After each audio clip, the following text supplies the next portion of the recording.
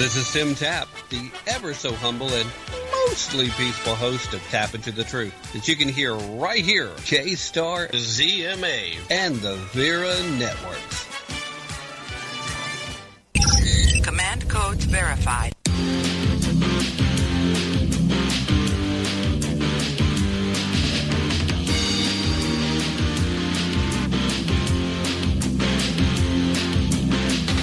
USA is in a crucial stage. It's not because of foreign wars we wage. It's more to do with the colors blue and red. Too many laws and too much government. Can you tell me where the Constitution went? The Bill of Rights is just hanging by a thread. So many people try to cross the border. Politicians build a new world order. Too many minds are convinced they should be led. I've gotta be free the way God made men, and I won't be ruled by the damn UN. Taking your right to self-defense. They say you're safer, but they don't make sense. Dangerous ones will not turn into guns. Always ask for more. All your body's made on foreign shores. Come a day when you'll be real hell to pay. I've gotta be free the way God made men, and I won't be ruled by the damn UN.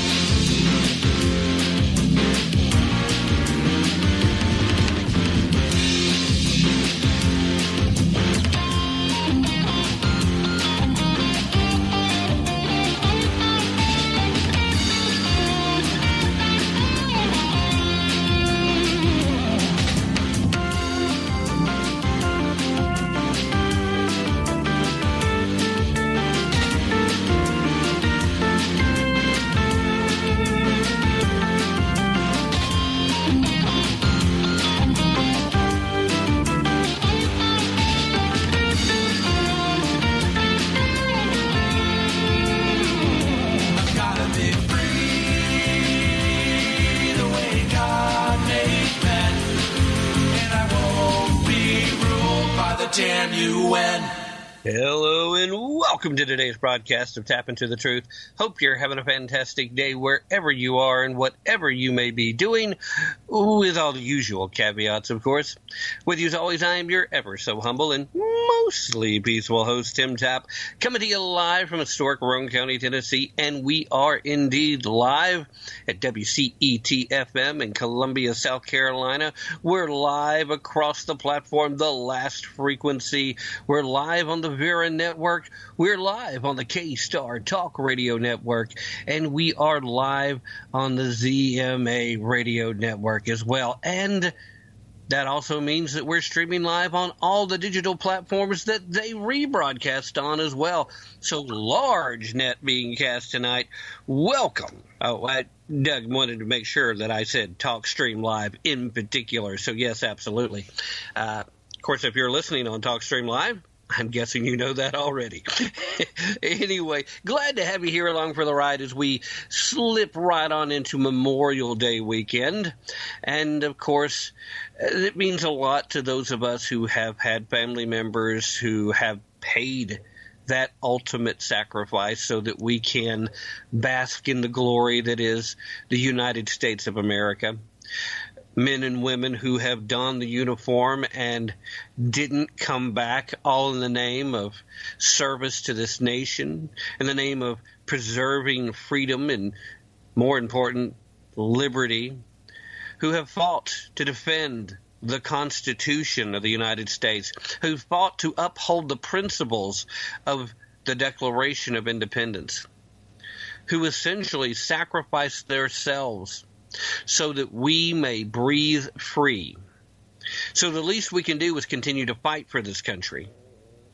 You need to keep that in mind as we go into this weekend. It is not a holiday, although we often refer to it as such. It is a day of remembrance, and that is what we need to do.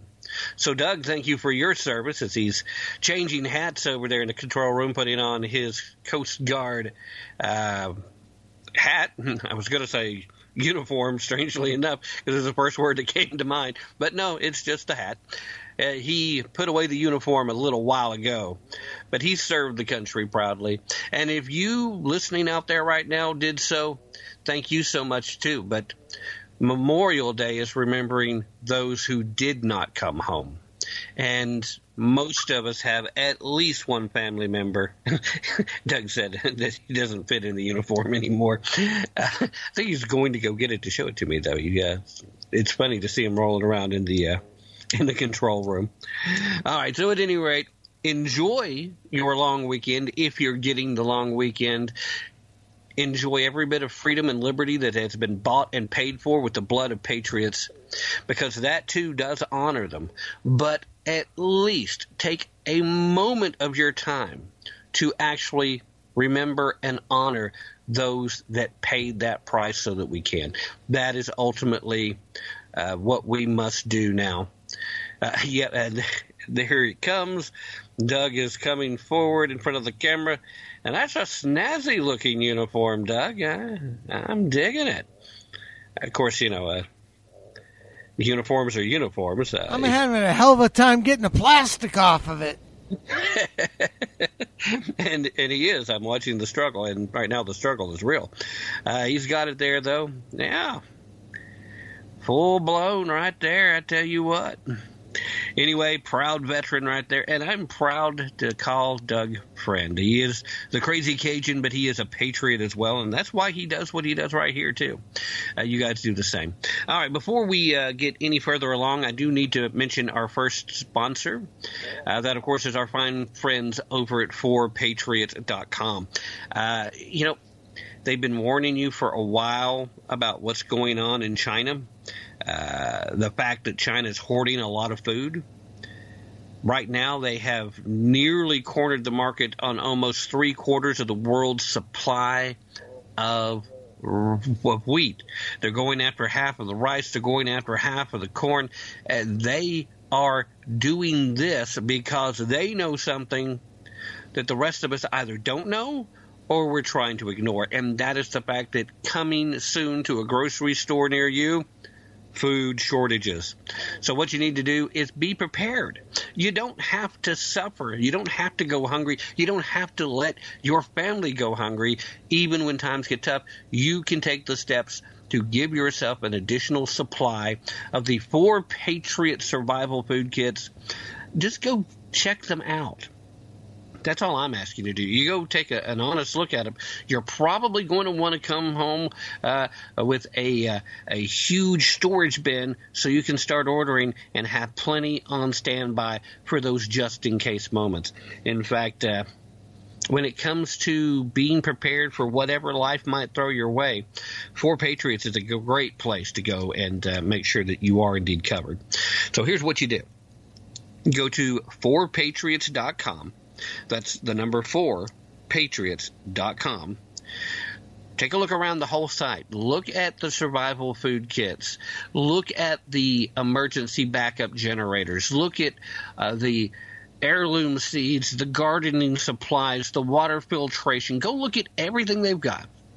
And when you see something that you absolutely have to have, when you decide you're going to click that button that puts it over there in your shopping cart, remember at checkout to use the code TAP. That's TAPP to get yourself 10% off that order. It works like a charm, and lots of you guys have been doing it, and thank you so much for that. Now, one more time. 4patriots.com, the number 4, patriots.com. Use code TAP, T-A-P-P, at checkout. Save yourself 10%. Now, here in just a little bit, we are scheduled to be joined by our first guest of the evening. And if you've been paying particular attention, the name Chadwick Moore probably is going to ring a bell to you. Because Chadwick Moore, while he's done a lot of work in the past, right now he's getting a lot of notoriety because he's just released, well, He's still taking pre-orders. Technically, it's not released yet. But he's about to release his brand new book. It's a biography of one of the most important voices in the conservative stage. It's a biography of the no longer working for Fox News, Tucker Carlson.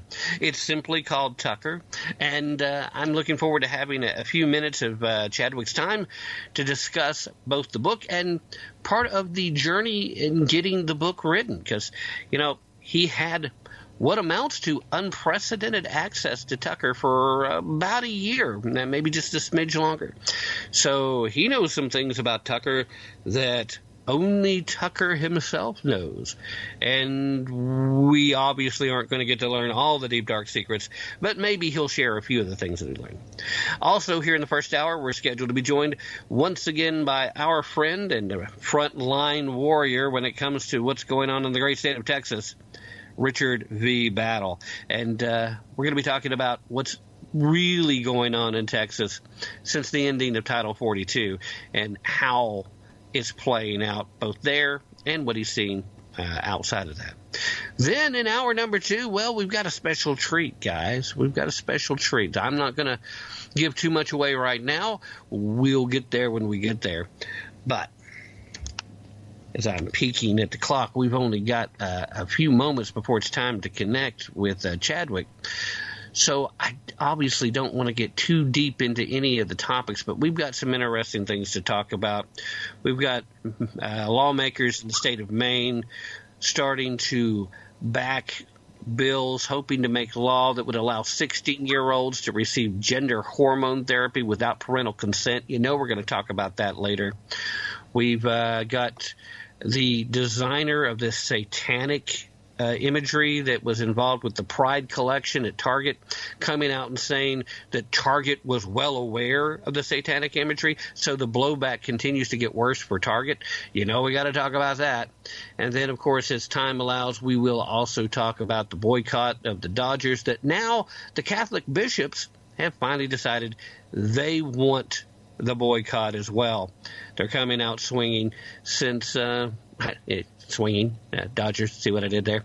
They're coming out swinging because of the reversal of the reversal when it comes to this sister of perpetual demagoguery group that's nothing more than a Catholic hate group wearing dresses. So that'll be interesting. We'll talk about all that and a little bit more. One more thing I would like to point out before Chadwick gets started with us, and that is Edward Brodall. Ed Brodall. He's been a multiple-time guest on the show. His newest book is also out. You can pick that up at Amazon right now if you like. I'll put a link in the show description for the podcast later, by the way. And it's going to be a fun read. It's titled The War on Whites, How Being Racist Against White People Has Become a National Sport. And I don't want to give anything away too much, but you know how there's usually like a little blurb or something that sometimes gets put on the front cover?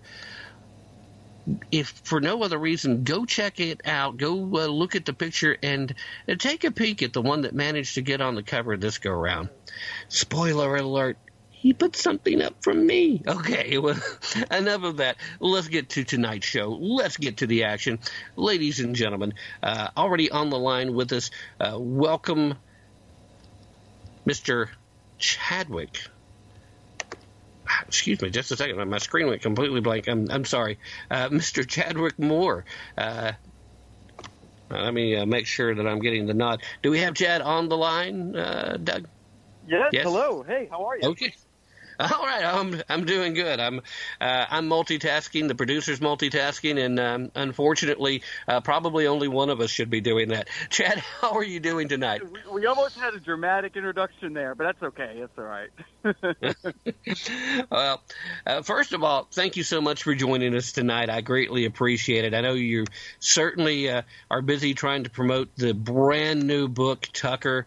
A lot of folks are going to be looking forward to it.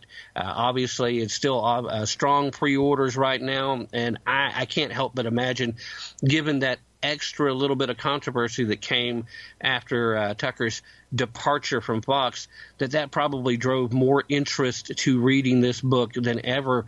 But this is really more of an origin story of how Tucker Carlson became who he is, right? Yeah, that's exactly right. We so as things would have it, I'd sort of finished the book by end of March and sent the manuscript in, and we were kind of going through it. I had actually the week that his show was pulled off the air, I had calls scheduled with him just to tidy some things up. A couple. Hey, did I get this right? Can you explain this a little more? A couple of final things, and then this happened, of course. So I've interviewed him twice since the show was taken off the air, and I've updated the book. I added a couple new chapters about the aftermath and what happened and how he's been doing. And, we were always going to announce the book this month, and then this happened, and it's kind of, shaken up the whole world. Yeah. I mean, it's just really strange timing because, book launches are planned months in advance, if not years in some cases. It takes a lot of time to put these together. And it's not as if you're new to the game. You've been a journalist for a long time. You, of course, have been the editor over at the Spectator. You're editor-in-chief over at Outspoken. You have a lot of hats in the ring. You've been in the fight to bring truth to the masses, and it's really through that an extension where the biography comes from. But how do you go from being a guest on his show to becoming a Tucker Carlson biographer? Well, I'm an independent biographer, which means I have total editorial independence. So Tucker's not seen a word of the book. He's not asked to see a word of the book. In fact, he hates reading things about himself. And he said, I hope you don't mind, but I probably won't read your book. And I said, that's fine. Because he's told me before he doesn't even read magazine articles about himself. But that's the difference between like an authorized biographer, which is a person who wants a book written about them. They hire a writer. They have a say in everything. The idea of Tucker having an authorized biography once you get to know him is so laughable because he's just not that kind of a person at all who kind of courts that kind of attention. But how it happened was this publishing company, my publisher, All Seasons, they reached out to me, and there's an editor there who I'd worked with before. We had a great relationship. And they said, we want to do a book about Tucker Carlson. This was early last year. And they said, we think he's the most important and influential voice in America, and we'd write like a book about him. And I said, I agree with you. And they said, we want you to do it. And I was sort of shocked. I'm like, I'm a guest on the show. I don't know if I should do that. And I said, well, let me call Tucker and see what he thinks about it. And called him up. And at first he was like, same story, like, oh, I never read anything about me. And then he kind of said, well, I really like your writing. And I'm a big fan of your work. And yeah, let's give it a shot. So ever since then, it's just been anything I ever needed from him. He was right there. And hey, can I come and hang out? Sure. Come on down. I was so surprised at how incredibly open he is and warm and just so much fun. I'd ask, hey, do you have a hotel recommendation near you that I should stay at? No, you're staying at the house. Come on in. So I'd stay at the house with him and his wife. And it was a really wonderful experience. And he's a very open guy and just a joy to be around and a joy to write about for someone like me. He's a writer's dream because he just loves to talk. He's such a character. You just kind of shut up and you just let him go, and you just get so much great material from him. Yeah. Well, one of the things I was going to ask, I think you basically just answered it, was, a lot of people that do what Tucker does, even people that do radio shows and podcasts, kind of adopt a persona for their on-air existence because their actual personality is very different. It kind of sounds to me like Tucker's just Tucker regardless. Is that a fair impression?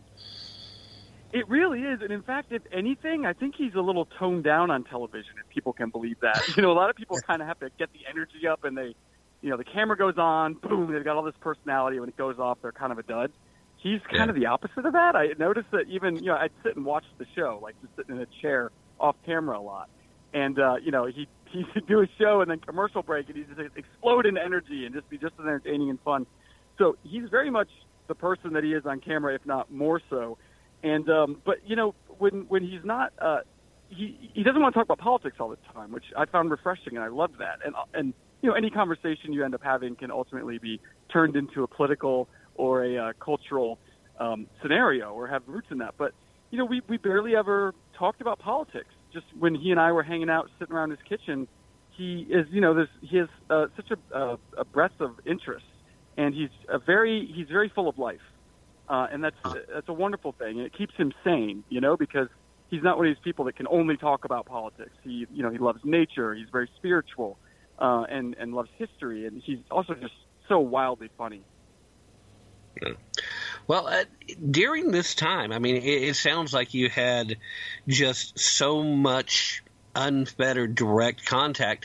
Was there anything that happened along this time that just took you by complete surprise? Anything that was just shocking that you thought there is no way this could be really happening? Well, I mean, as it happened, I was with him when he found out about those text messages being leaked. And some of them, he was accused of saying disparaging things about Trump, and he used, naughty language about some Fox executives, and those were all being made public from the Dominion lawsuit. And so I was sort of watching in real time that situation unfold, which is interesting. And then, I asked him about Trump, and he had some great things to say about Trump. Really, he had some great Trump stories that were really entertaining. But he also wasn't a sycophant, and he criticized Trump where he felt he deserved it, and then he said where he thought his strengths were. So it was interesting being a part of that, that aftermath in real time. And then, of course, after the news came, I got to talk to him and kind of see how his demeanor was then. And the news being when his show was pulled off the air, because he's still a Fox News employee. So we should it's difficult. I keep saying firing, but I know that's not true. So, yeah, that was also something to see. Yeah. Yeah, it's hard to even fathom exactly everything that's transpired there. Now, you come forward and said that you have at least two independent sources that have knowledge, they're credible, that have made no qualms about it. It has to do with the Dominion voting machine settlement. I obviously don't want you to divulge these sources, because then suddenly they don't be sources for you anymore. But you're absolutely 100% convinced that, based on your sources, that is in fact the truth. So I'm convinced that they would know, if anyone, and right. They told me this before. So this news was already out there when I sort of said what I had heard, and they told me that before. So I kind of already kind of knew this, and of course Dominion has denied this, and Fox has denied this. And my sources have assured me that this is what happened. And it's the way it all unfolded in real time was I happened to be on Tucker's last show, which was April 21st, and nobody knew it was going to be his last show. And Monday morning, he woke up like a normal Monday, and he wrote his monologue. He writes all of his monologues, and sent it off to his producers. And shortly after that, he got a phone call from Fox News President Suzanne Scott. And she said, "We're taking your show off the air. Thank you very much. Goodbye." And that was it. At the same time, two other executives called Tucker's producer, Justin, and said the same thing to him. So it was a sort of coordinated thing. And I talked to him a couple of days after that. He had no idea why. They didn't give him any reason. He was just left to speculate like the rest of us. And then we put a video on Twitter that last week that got a lot of attention, and where I said that people had confirmed this to me. This is what they are saying, and I have no reason to believe they would mislead me. And then Tucker's Twitter account retweeted it, which he didn't know we were making this video or anything. And when we didn't know he was going to retweet it, or I didn't even know he looked at me on Twitter. So that, people can make of that what they want to. Well, it certainly sounds like they It sounds like they had inside baseball knowledge on that one, if you get what I mean. All right, Chadwick, thank you so much for joining us. I appreciate it. I did catch that last show, by the way, and you guys going on about what constitutes the plus and the LGBTQ plus. That was gold, by the way. You guys were ripping it up. Before we say goodbye, though, please feel free. Let everybody know where they can find the book. Share your website so they can find your work, because you got a lot of great work work going on beyond the book. Let them know where they can get the pre-orders put in place. And as long as you're inviting people to follow you anywhere on social media, feel free to share any of those handles on whatever platforms you'd like as well. Oh, well, sure. Thank you. So if people are interested, they can go to tuckerthebook.com, and there you can find links to buy the book. The book is sold at Amazon, Barnes & Noble, Books A Million. If you don't want to give Amazon your money, and a lot of people don't, you can buy it directly from the publisher, and there's a link for that at tuckerthebook.com. And then for me, I'm on Twitter at Chadwick_Moore. My website is Chadwickmoore.com. And I've got some. I need to update it, but I still have a bunch of clips there of my columns. I'm a columnist at the Spectator World, and you can find my stuff there. So tuckerthebook.com if you're interested. All right. Again, thank you so much for joining us tonight. Certainly, I don't think I need to wish you success with this because I think it's pretty much a done deal. But just the same, good luck with the sales and hopefully just another step in very successful writing career. Thank you so much for being here. Well, thank you. That's really kind. Thanks for having me on. All right, ladies and gentlemen, that was Mr. Chadwick Moore. We will have links in the show description that will, for the podcast after the fact, of course. For those of you that didn't quite catch everything as we went, I'll make sure that they get in there. And, in the meanwhile, check it out. TuckerTheBook.com is a good place to go to, especially if you don't want to help Jeff Bezos continue to fight against conservative values, which is a thing we know he does. All right, we're getting dangerously close to the mid-hour break. But before we do that, let me talk to you a little bit about our second sponsor of the day. And, of course, we're talking about our friends over at Goldco. There is a not-so-secret Fed bailout going on right now. It's looking way worse than 2008. Banks are collapsing. Executives are taking fat bonuses. And who's on the hook? Well, you are. I am. The American taxpayer is, because the White House is running to their rescue rather than taking care of the American people. But guess what? There's good news. You can opt out of this little game that they're playing, opt out of the system, move your cash to gold and silver. Do it right now before it's too late. Give our friends at Goldco a call at 855-387-2932 to learn the 3 simple steps that you can take right now to protect your savings with gold and silver.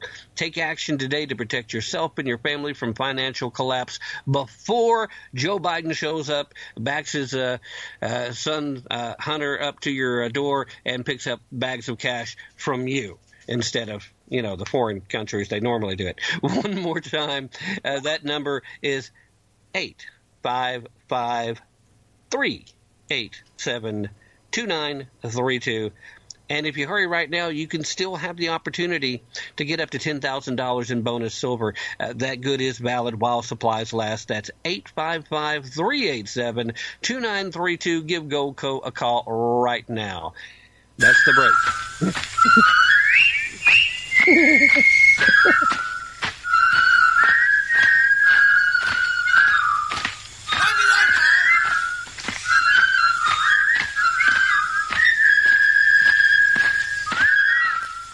You're listening to Tap Into the Truth.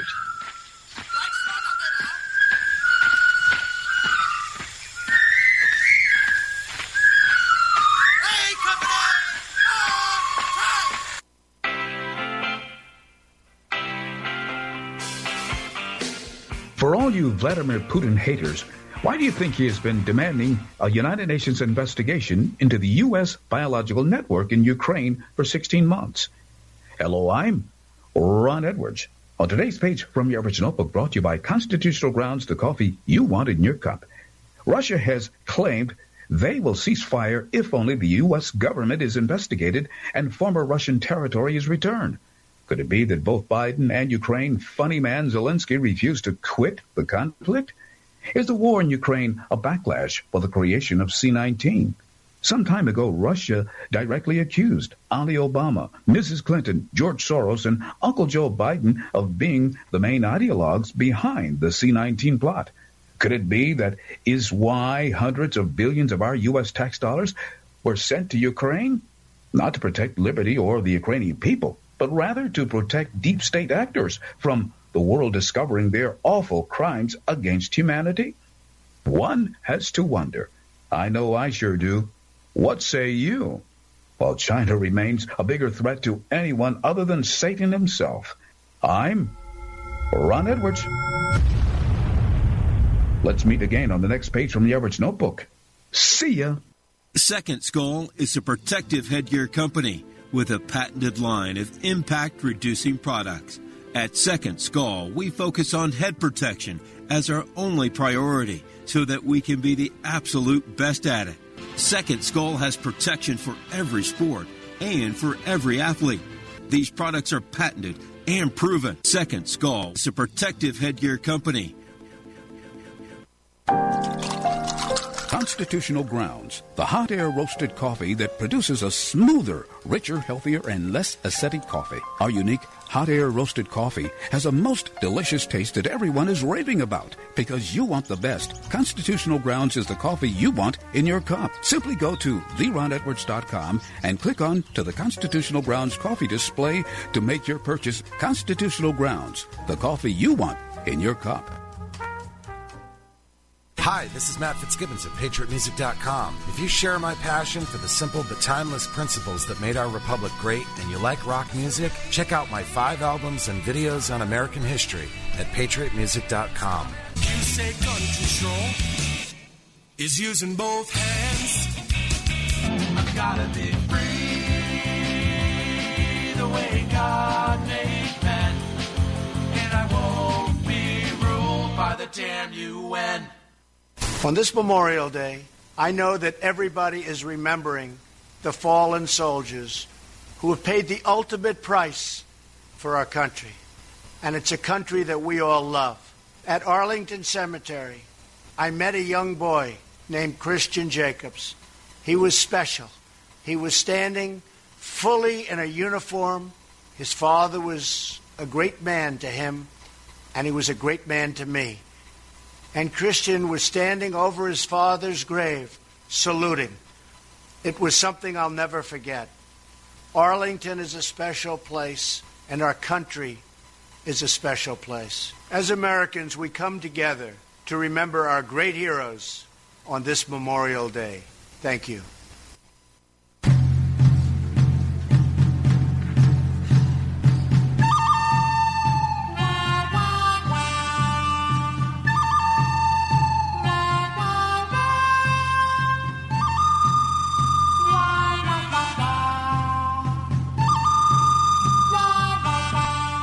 Hi, I'm Richard Battle, author and speaker and media commentator, and you're listening to Tim Tapp on Tapping the Truth.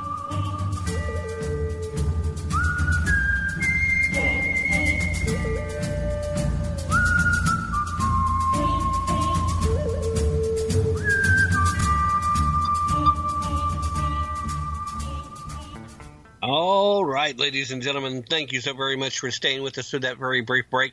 Richard Battle is here with us, but right before we do that, I need to sneak in a little more conversation about one of our sponsors because, you know, that's how we pay the bills around here, boys and girls. Of course, now we're talking about our third sponsor of the day. We're talking about Vanish Holsters. And as I have pointed out to you multiple times, as a listener of this show, you are well aware that the fastest way to become a victim of tyranny is to give up your guns. The quickest way to become a victim of crime, especially violent crime, is to not have your firearm with you when you need it, which is why I have to remind you about a mistake that a lot of us gun owners make, and I'm not pointing fingers at you, I'm pointing fingers at me. I've done this too. We'll go out, we'll pick a holster that's just so uncomfortable that we try it for a while and then we eventually decide, you know what, that one's not working, and we stop carrying the firearm, putting ourselves at a disadvantage if, heaven forbid, that event occurs where we do need to defend ourselves or protect our family or protect our neighbors. If that happens and we don't have our firearm, then we are at that huge disadvantage. But that's also the primary reason why so many people right now are saying that Vanish Holsters is the most comfortable holster ever. It's why Vanish is becoming one of the most popular holsters in America. They've got thousands of their customers that are saying they are unequivocally, hands down, the most comfortable holster ever, and that if you get one, you'll never stop carrying. This particular holster also saves you a ton of money because it is designed to fit 99% of all semi-auto handguns. It works without a tactical belt. It lets you carry 2 fully loaded magazines along with the firearm. And the best part for that comfort is it lets you carry in multiple positions. And the best part, as far as being a listener to Tap Into the Truth, you can get a $50 discount from Vanish Holsters right now. Just go to www.vnsh.com/TAPP to activate that $50 discount. That's www.vnsh.com/TAPP. Go over there right now today, claim your $50 discount, get your Vanish holster on its way to you. If you multitask, you can have that order finished before we reset the hour. All right, with all that being said, thanks once again to Richard V. Battle for patiently waiting as I did all that spiel. Richard, thank you so much for joining us once again. How are you doing this fine Friday? Tim, it's my pleasure, and it's always a good time to carry your firearm. All right. Well, I got to tell you, the first time you came on the show, we talked a little bit about one of your books. Obviously, the Built by Americans, Not Americans had not been released at that point. We were talking about something else entirely, your books about daily dedications and affirmations. And that's a phenomenal book, too, and I want to make sure that everybody, if you haven't gotten a copy, you need to get out there and get it. But we brought you on to talk about the situation on the ground in Texas, and that is, once again, what we have done tonight. Obviously, things in Texas have not been settled as long as Joe Biden has been installed in the White House. Illegal border crossings are at record highs, but after Title 42 expired, we were all the warning signs were there. It looked like it was going to be an absolute tsunami of people trying to rush across the border. They managed to find a way to use this app and give away a bunch of phones, of course, using U.S. taxpayer dollars to do it, to give the appearance of it not being nearly as bad as it is. But all these people are expecting to come across. Most of them probably will. But the truth of what's happening on the ground in Texas is being squashed by mainstream legacy media. We don't get a good picture unless you're there. You are, sir.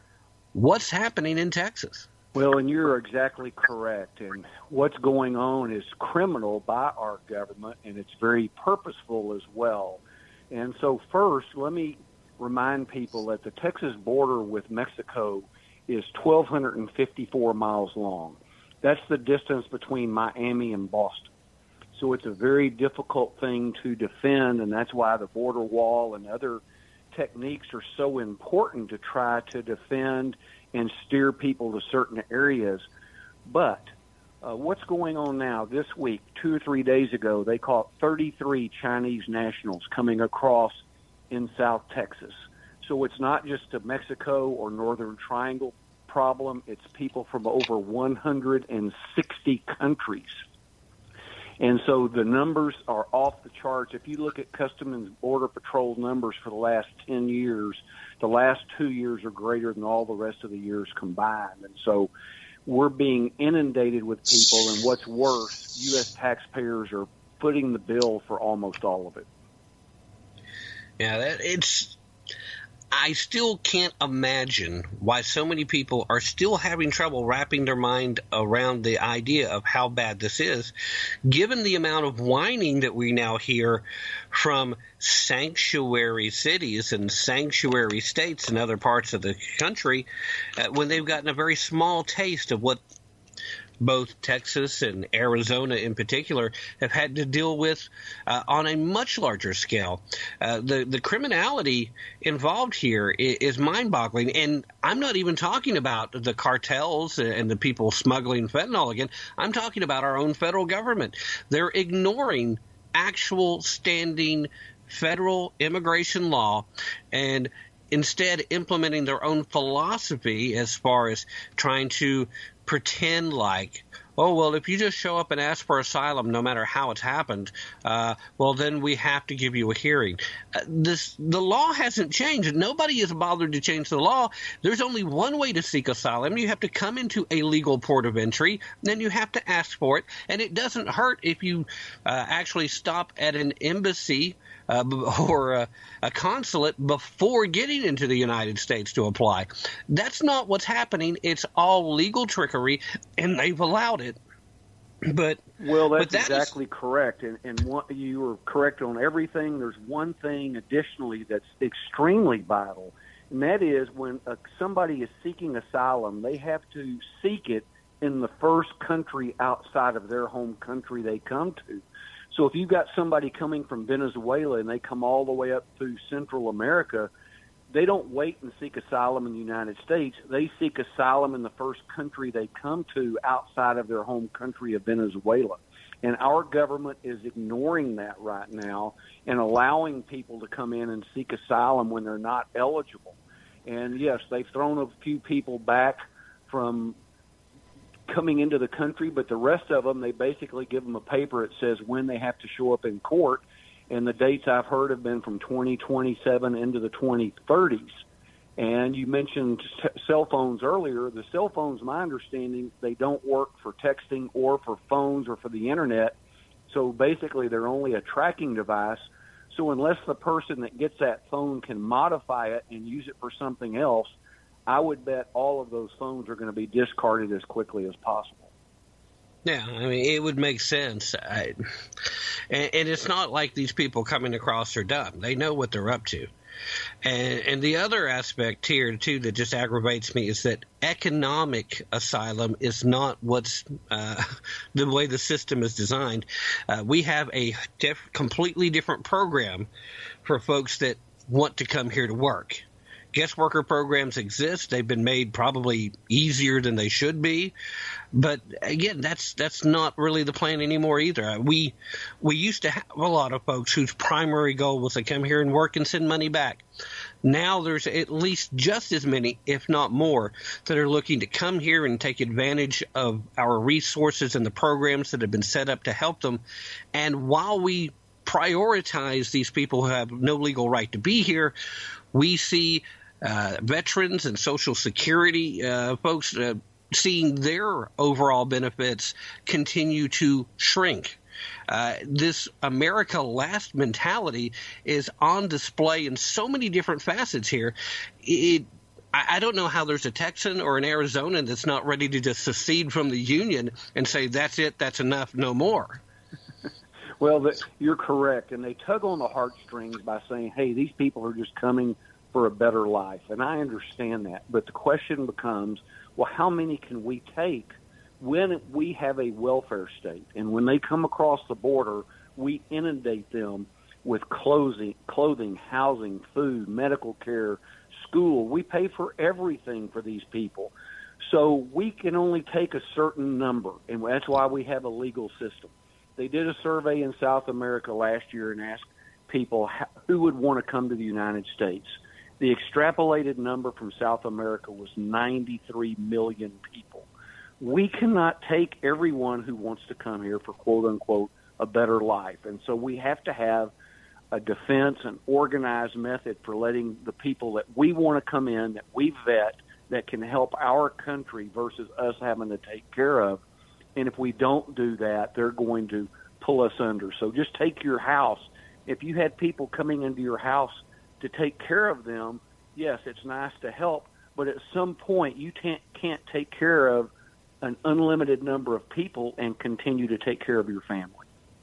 Yeah, it really is astounding to me, too, that the same people that are claiming, oh, this is about being considerate and helpful and compassionate when every single part of their policy only encourages the cartels to make money. It only encourages these people to be trafficked. It only encourages a modern enslavement that there's no other term to use here. Several of these people are enslaved once getting here because they have to pay back any monies they didn't pay up front if they were fortunate enough to survive the trip across.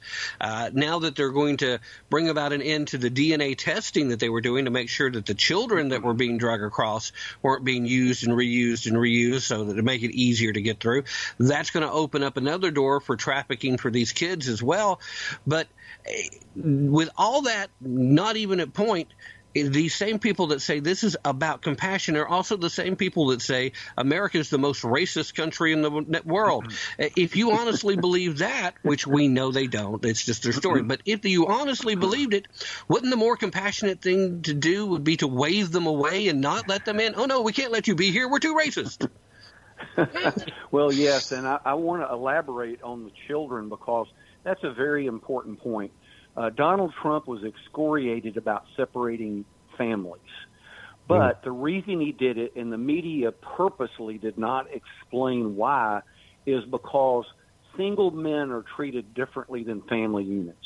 And so there's a whole subculture and a sub-cottage industry of renting children by the cartel to single men to help them get across the border and away from the Border Patrol. And so what happens is they'll get a 2 or 3, 4-year-old kid, bring them across the border.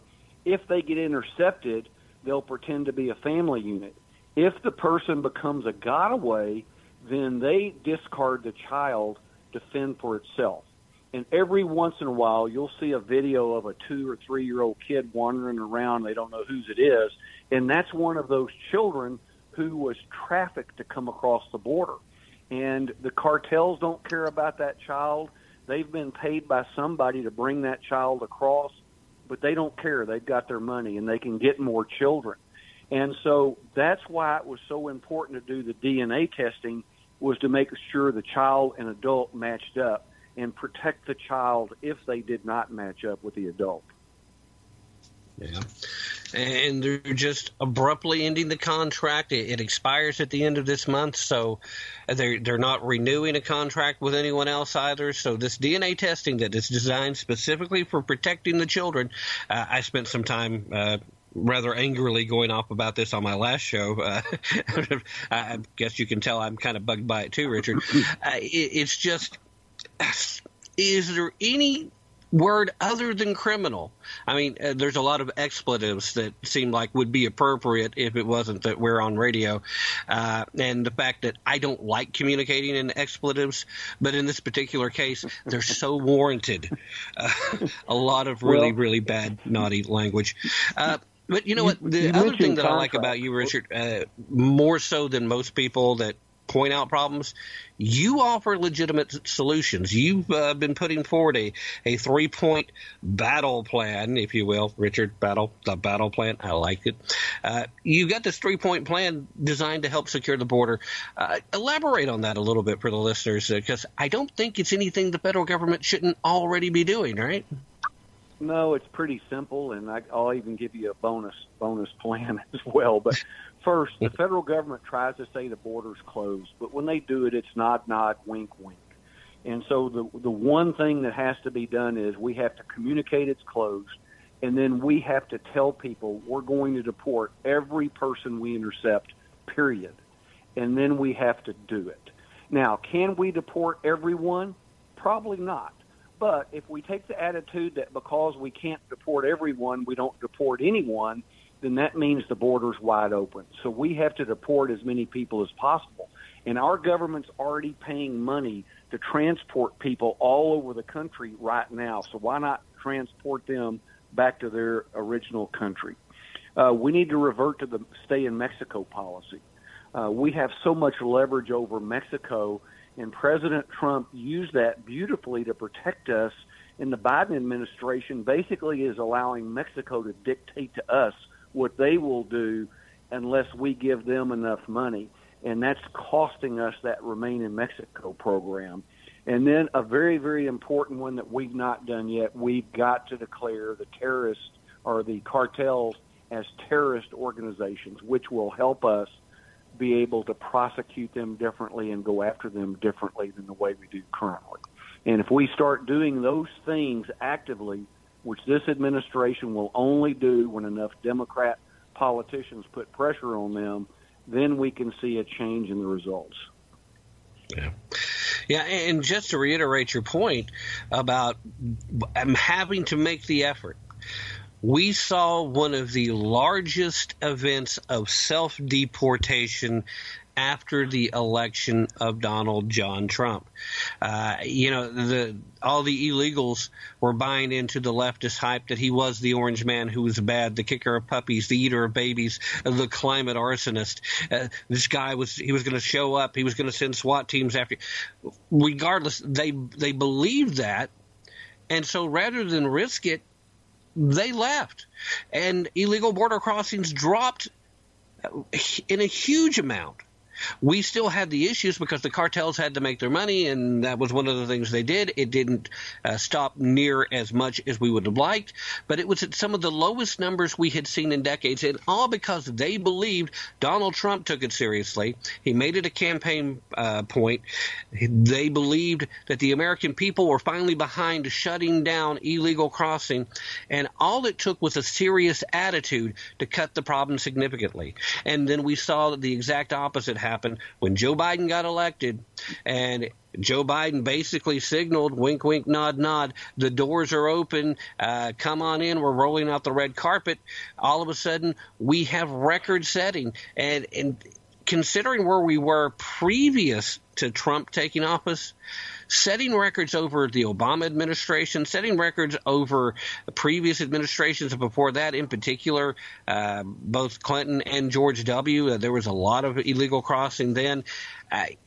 It's just astounding to think how much more we have. And again, as you pointed out rightfully so earlier, so many of these people, they're not from the Triangle. So many of these people are from Middle Eastern countries and now from China as well. So many of these people that are coming across, when they are caught, are on terrorist watch lists. These people are not coming into our country because they want a better life. They're coming here because they want to hurt Americans. Why can we not get it through the thick skulls of the Democratic National Party that compassion does not equal suicide? Well, and this should not be a partisan issue, and it's never been a partisan issue as much as it is now, and that's the sad thing. And so we need Democrats, because it's become partisan, to put pressure on their elected officials. And we have people such as the mayor of Del Rio, and we've got the congressman who's a Democrat from Laredo, who are putting pressure on the Biden administration, but it's got to be much greater numbers doing so. Another great deterrent would be to let people know there are no benefits for illegal border crossers except for a one-way plane ticket home. That's the only benefit we'll give you. Otherwise, you get zero. And if we did that, a lot of these people would be even more discouraged for coming because they hit the lottery currently. When they get here, we shower them with benefits that are much better than they have at home, which makes it worth the risk of coming. Yeah. All right. Well, as is always the case with a good conversation, Richard, we have quickly expelled through an amount of time that doesn't feel like it's possible. I'd swear we just got started. But obviously I want to talk just a little bit more with you about a couple other things. Number one, I trust that sales for Build in America by Americans, not Americans, still going strong? Made in America by Americans, not Americans, is going well. We're doing a special this month from my website, richardbattle.com. All books are signed, and we're giving free shipping. But if they'll email me, richard@richardbattle.com, with an inscription, I am trying to get these books into graduates' hands. It's a great graduation gift for someone going to high school, going to college, graduating from college.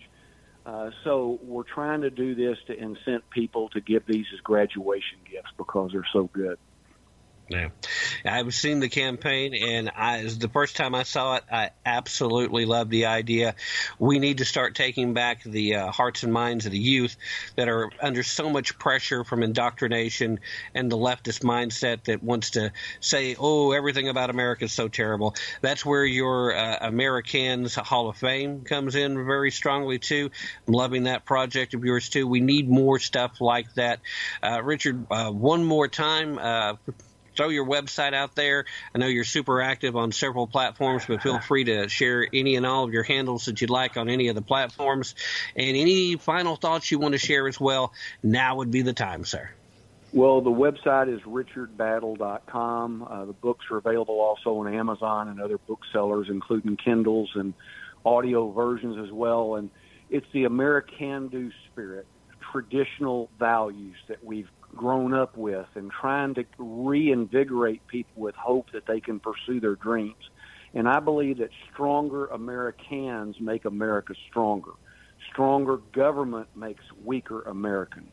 And so we need to lift our children up and help them become stronger so they can stand on our shoulders and pass freedom along like our forebears broadened their shoulders so we could have the freedom they passed to us. All right. Again, thank you so much for everything you do, sir. I can't imagine having a better guest on than you as we go into the Memorial Day weekend. I hope that you have a blessed upcoming week as well as we spend some time remembering those who paid the ultimate price so that we can enjoy the blessings of Americans and the liberty that they bought and paid for with their blood. Thank you so much again for being here. Keep up the great work, Richard, and I can't wait till we get together and talk again. Thank you so much, Tim. God bless America. All righty. Ladies and gentlemen, that is Richard V. Battle. Great author and, all-around great patriot. And if you're not following him on any of the social media platforms, get on him. I see him on almost all of them. I see him over at LinkedIn. I see him over at MeWe. I see him, of course, on Facebook, and just all of them.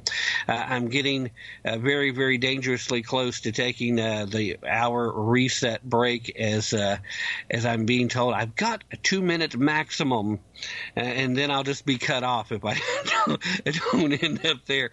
And that's why Doug is the producer, because I would just blow right past that and be like, oops, sorry, my bad. And when you're doing a live show on multiple platforms and on the airwaves, the times, those hard breaks have to be taken. So anyway, ladies and gentlemen, a quick reminder also, Ed Brodell's new book is out. I'll have a link to that in the show description for the podcast as well. Feel free to check that out. In the meanwhile, don't go anywhere. Hour number 2 starts right after this.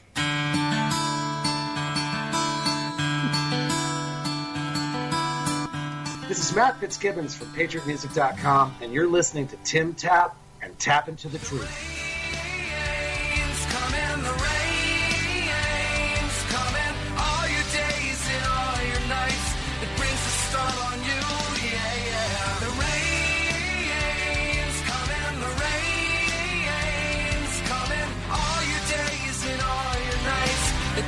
Storm on you because the rain's coming, the rain's coming. All your days and all your nights, it brings the storm on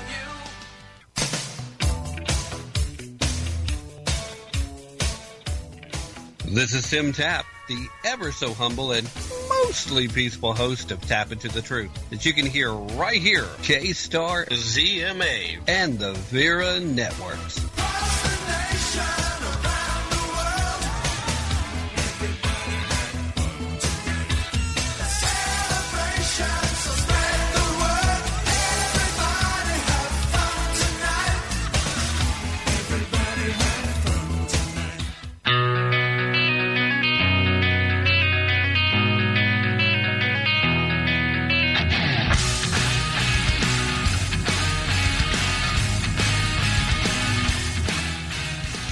And you're listening to Tim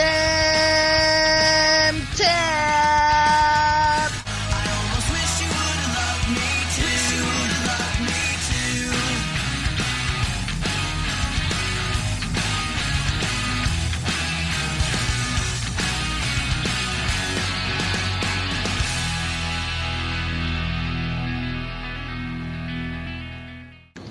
All right, ladies and gentlemen, we are back. Thank you so very much as we now slide into hour number 2 of the Friday Night Live Show, kicking off Memorial Day weekend. And I do hope that each and every one of you enjoys all of the blessings of liberty that have been bought and paid for by those brave men and women who don the uniform and paid that ultimate price.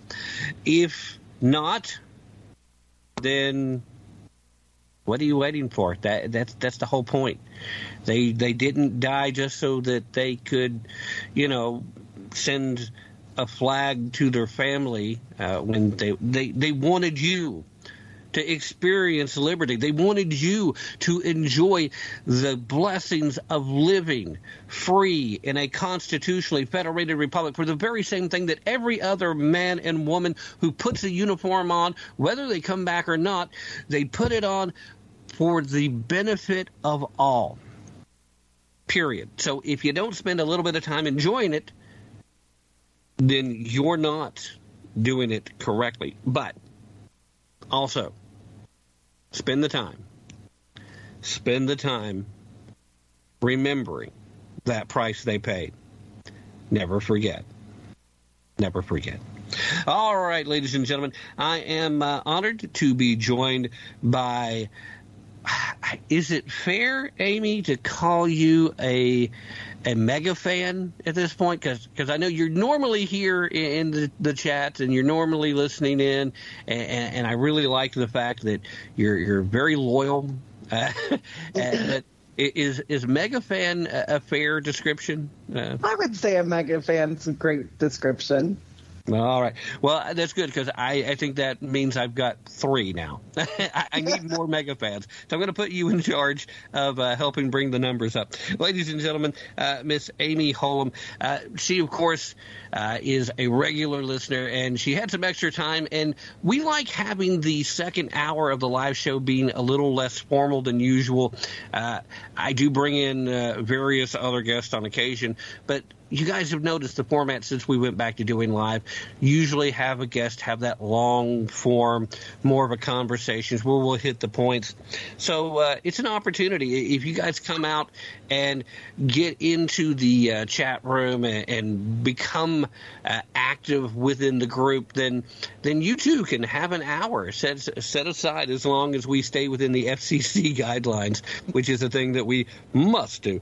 Amy, thank you so much for coming on and being part of the show tonight live. How are you this evening? Oh, I'm doing great. I'm enjoying the weather down here in Florida and getting ready to enjoy the Memorial weekend. As you know, I'm a veteran myself. Yes. I have to ask, how is it that you can feel safe in Florida given the travel bans that, travel advisories, I'm sorry, I should use the right terminology. The NAACP seems to think it's dangerous for black Americans and other people of color. Obviously, that doesn't describe you, but as a woman, you must also feel vulnerable in such a dangerous place, right? No, I don't feel dangerous at all. They put all of that is false propaganda. Even the things about the beach being overrun by seaweeds, that's all fabricated and fake. A lot of people were just out at the beaches last weekend too. Yeah. It's such a ridiculous thing. I can't believe that anybody actually took it seriously, but there are people that get paid to go around and say these blatant lies, and it's all because they're scared to death of the fact that quite possibly Ron DeSantis might find a way to win the primary, and they don't have anybody to counter a Ron DeSantis presidential run. They just don't. He's been so successful down there.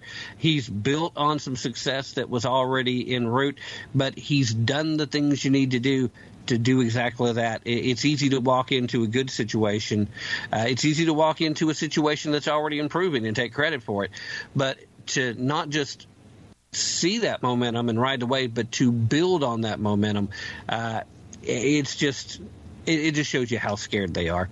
But speaking of how scared they are and the type of insanity that these same people are involving, one of the topics I wanted to talk about tonight, and I figured it's a great opportunity to just kind of talk back and forth with a regular listener on the topic, is the news story that was breaking earlier today as more and more lawmakers, and I have a hard time using that term these days, considering that they seem to be more interested in breaking laws and breaking the system than actually trying to maintain law and order. But some lawmakers in Maine are trying to build up enough momentum to back a bill that they have floating through their state house that would, in fact, allow 16-year-olds to receive gender hormone treatments without parental consent. It's already making its way through the State House Judiciary Committee.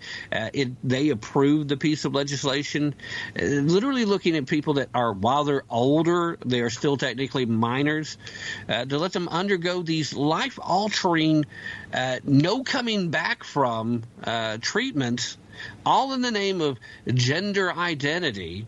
So it's still part of identity politics, a big plank in the Democratic playbook. And there's no real concern about the consequence. It's bad enough if somebody who's 18 to 26 decides they want to go this route because, it's still something you can't come back from, and you haven't given yourself a lot of time. But to let minors have this type of thing and not even have to talk to their parents, not get parental consent, how angry does it make you? Because on a scale of 1 to 10, it puts me at about 120. Well, it does actually kind of irk my buttons here a lot because I believe kids just need to be kids. And when you're 16 years old, you're still growing into your body. And their hormones are already out of whack, and then you're going to add additional hormone treatment to them. So there's going to be a lot of more mental illness going around, and then there's going to be a lot of these kids don't even know who they are or what they even want to be yet. They're so indecisive at that age. And when it comes to being 18, I could see you making more of that type of decision. But as for now, leave the kids alone. I kind of like what Governor DeSantis did, this no sex education till you're 13 years old, because then you're growing into that stage. Your body starts changing around that time frame too. And that's where the interests start peaking between males and females, or vice versa, or whoever you choose to like. But it shouldn't be forced upon or brought to their attention at such an early age. No, I mean, it just continues to be more evidence of the fact that they're targeting youth. They're trying to create gender confusion and even gender dysphoria where it didn't exist before. And every time they try to deny it, we turn around and we see something like what happened at Target, where there are big displays in major stores emphasizing children's clothing and satanic messages and tuck-friendly bathing suits. Oh, well, that was only labeled and only directed at adults, except that it wasn't. They were being found in the kids' sections. They were being found in kids' sizes. And they're in full-blown panic mode because they're afraid they're going to be the next Bud Light. But the fact that the quiet part is still being said loud and clear, not necessarily through their words, but through their actions, it's something they've been doing for a long time. It just seems like finally we're seeing more people noticing it. And thanks to the sometimes blessing, sometimes curse of social media, it's a lot harder for them to hide this when the right people get the message out and get it in the hands of other people, like here where we're getting to broadcast, and whoever's listening live and then whoever listens to the podcast later, you get exposed to it in ways that maybe you wouldn't have even just a decade ago. But it's clear. They want to cause this confusion because they have one goal in mind, Amy. They want to destroy the traditional family unit because that's the last remaining thing, at least in their minds, that keeps them from having full control. They're trying to crush the Constitution, they're trying to crush religion, and they're trying to crush the family. Have I missed anything, or am I wrong? I actually have a different theory on that, and mine more goes towards approving of the pedophilia that is going on, especially with the things at the border, the children missing at the border, the bringing them down through. They want to lower the age of consent to 13 years of age. They want to neutralize it within the transgender field, saying where minor attracted instead of saying you're an actual pedophile now. So I think it's about normalizing it and making it more acceptable into society. And that's my theory on that. Well, actually, I don't see where we're disagreeing then, Amy, because, yes, that's part of it, too. It's all part of the destruction of the traditional family unit, though. I mean, how can you go about doing it? Well, if all love is just love, then okay. And we've been warning about the slippery slope for a long time, and they kept saying at first, oh, guys, you guys are just crazy. And then we see it every step of the way. I'm sure you probably heard earlier this week, or maybe it was early last week, where we were talking about the UN report where they were basically trying to tell every country in the world, hey, you know what? Pedophilia shouldn't be criminal as long as the kid is okay with it. They were saying that the children should be able to legally decide to engage in sexual conduct with adults.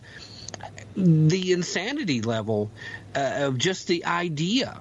But yes, they want to normalize pedophilia. They want to normalize gender dysphoria into an excuse to quickly go in and chemically castrate and surgically mutilate children, because they know these are things that simply can't be undone once they have been done. The traumas that will be suffered as a result of anybody that actually follows these recommendations.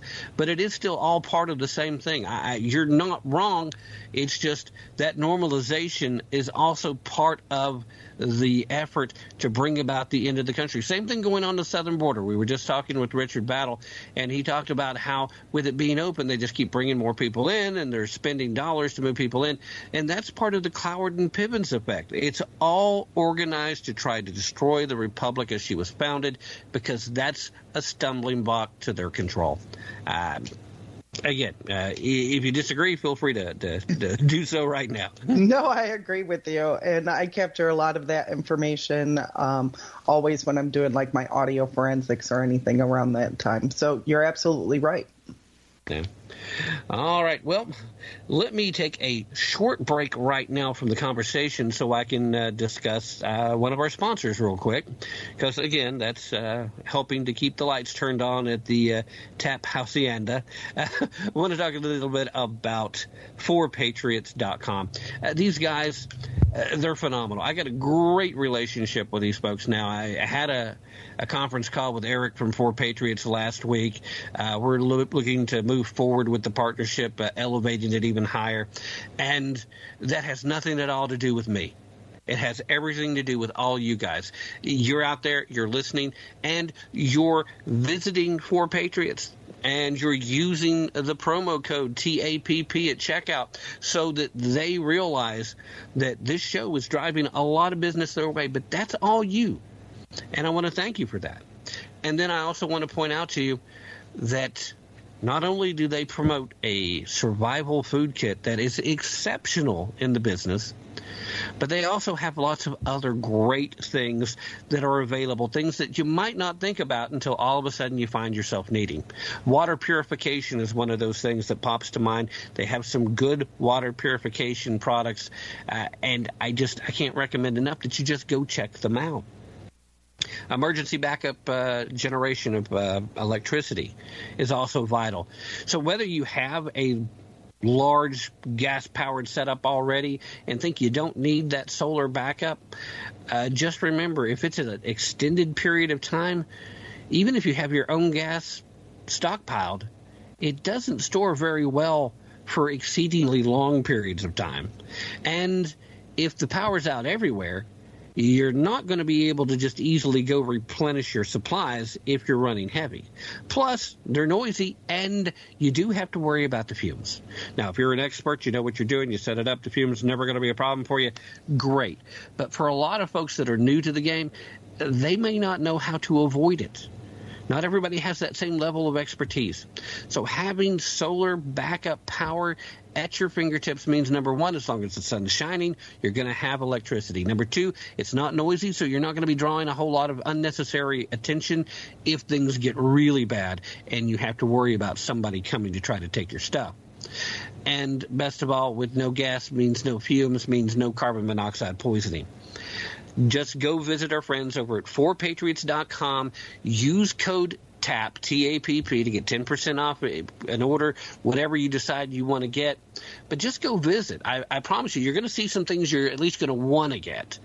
All right, so if you have to arrange your finances, you have to save up a little bit, if you have to wait to make the purchase, that's fine. But go visit them right now. Make your wish list. And remember to use promo code TAPP at checkout. So one last time, that's the number 4patriots.com, 4patriots.com, and then use promo code TAPP, T-A-P-P, at checkout. Save yourself 10% and save yourself a lot of trouble if the stuff hits the fan.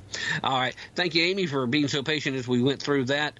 Obviously, what's going on in Maine is still indicative of the kind of thing that we can expect pretty much across the country when it comes to the left and their efforts to try and manipulate. See, they're trying to pretend as if they're really the ones standing up for the little guy, and they're trying to save trans youth lives, when, point of fact, they're probably doing more to endanger people's lives than anyone they're saving. But that being said, it's also the same mentality that has gotten Target in a lot of trouble. Now, I don't know if you had a chance to listen to the last show, Amy, but I went over the reason why I stopped shopping at Target back in the late 80s, early 90s. I don't remember exactly when now. And that had a lot to do with the fact that they decided to stop giving religious exemptions to their employees. And then they had a sudden influx of Muslims start living in the Minneapolis area. So they started giving them religious exemptions as far as not requiring their cashiers to ring up alcohol or meat products, in particular pork, as a part of their religious belief. So then, in my mind, either way, Target, you can make your choice. You can either allow religious accommodations, or you can just not make any. But you can't just say, okay, Muslims, you're special, so we're going to give it to you.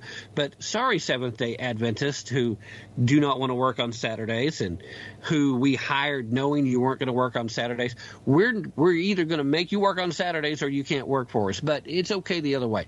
I couldn't stand that. It was a bridge too far for me. It's like, do one, do the other. Quit splitting hairs and stop showing preferential treatment over one group over another. I was done with them then. But what was it, 5 years ago, they were leading the way for transgender bathroom use. That was their policy. And then they had some incidents occur in some of their restrooms, and they tried to hide it from the public, and then they tried to deny it once word got out, and they still deny it even today, even though there's plenty of court records showing at least 5 separate incidents that happened across the country where women were assaulted by men wearing dresses in their restrooms. And it's just astounding to me that Target manages to keep pushing this envelope, and why they have any customers at this point is beyond me. But with all that being said, and I don't mean to dominate the conversation at this point, but now this Eric Carnell, the self-described transgender artist who runs the company that came up with these satanic designs for Pride Month, the ones that Target has tried to say that, oh, well, we didn't even realize that was part of the group. We didn't know that was part of what was included. They're clearly lying. Eric Carnell has come forward and said they approved all the designs before we went forward. So they were aware. Somebody in a corporate office at Target, well aware of exactly what they were buying and what they were putting up. What do you, as a normal, a red-blooded American, a veteran of our military, how do you feel about this obvious deception, and what do you think should happen?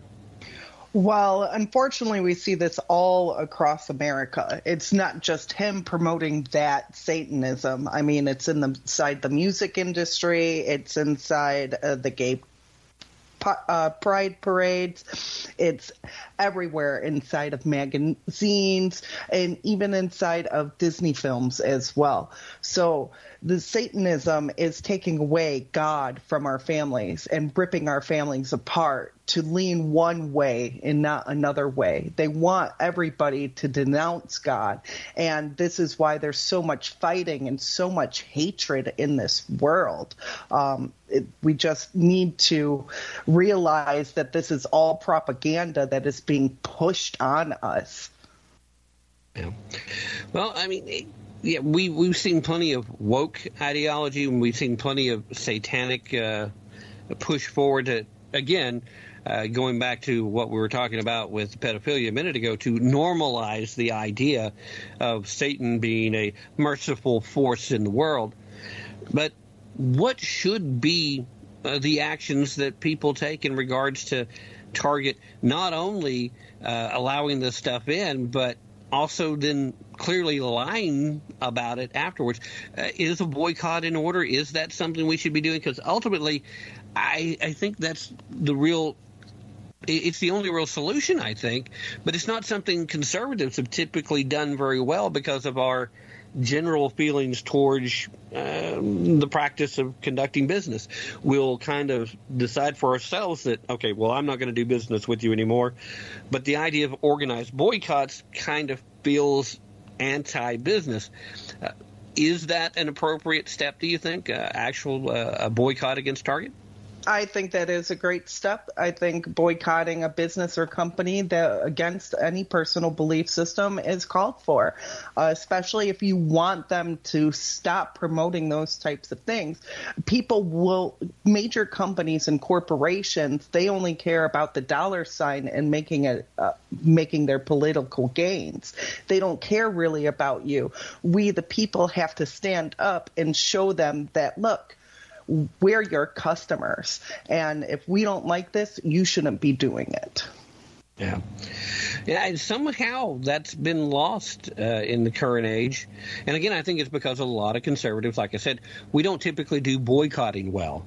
Normally we have we know you're a left-leaning business, but as long as you provide the goods and services I need at a price that's reasonable, then I will do business with you to a point. Whereas leftists, of course, they're all about boycotts on everything. They try and bring down companies that they've never spent a penny on before, which is part of what really kind of bugged me about the whole Bud Light thing, is they bent over backwards to try to accommodate a group of people that typically do not make up a very large swath of their actual customer base. And this whole notion of, hey, what business are you in? Just go do that.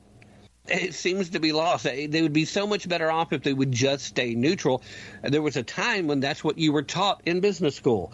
Don't let your personal feelings get in the way of doing business. Don't let activists from outside the squeaky wheels that are ordinarily much smaller in numbers than what they're going to sound like push you into policy that is going to hurt you with your actual customer base. That used to be common sense, but the scary part now, there seems to be a legitimate reason why some of these businesses that aren't as woke as they appear are still having to play the woke game, and that has to do with their DEI scores. And a lot of the financial, with a lot of global influence, the financial institutions out there are refusing to make credit available for companies that don't have a high DEI score. And then, of course, the other big scoring agency that makes a big part of it is when you're looking at your governance and your social media and your sustainability scores. But the DEI score is really a major component of that, too. I've heard from people that don't want to go on the record because they're involved with companies that are in this position, and they don't want to ding their company or potentially lose their job. But I've been told by people that are fairly high up, not the top C-level folks, but fairly high up in middle management, that, yeah, they're enslaved by this because they can't get the operational capital they need through these financial institutions without playing this game. So how, besides a boycott, do we drive this point home? Because I think Target has its own issues. They're woken up. You need to spank them, teach them a lesson. Same thing with the Anheuser-Busch folks. Teach them a lesson, make sure they learn it, put the fear of God into these other companies that are kind of on the fence. But what do you say to a company that legitimately needs the finances to stay in business but has to play the game? Is there an answer to that? I don't believe there really is an answer to that, because you can't have it both ways. If you're trying to play a game, then you're going to get hit with the ball. So if your consumers are not the ones that are happy with that game playing, then the consumers are going to disappear and you're going to lose money either way. Yeah. It's just a question of mitigating what's going to lose you the most money. But if you're a legitimate business where, I don't know, let's say that you're manufacturing a food product, some type of confection, for example, let's say a candy bar.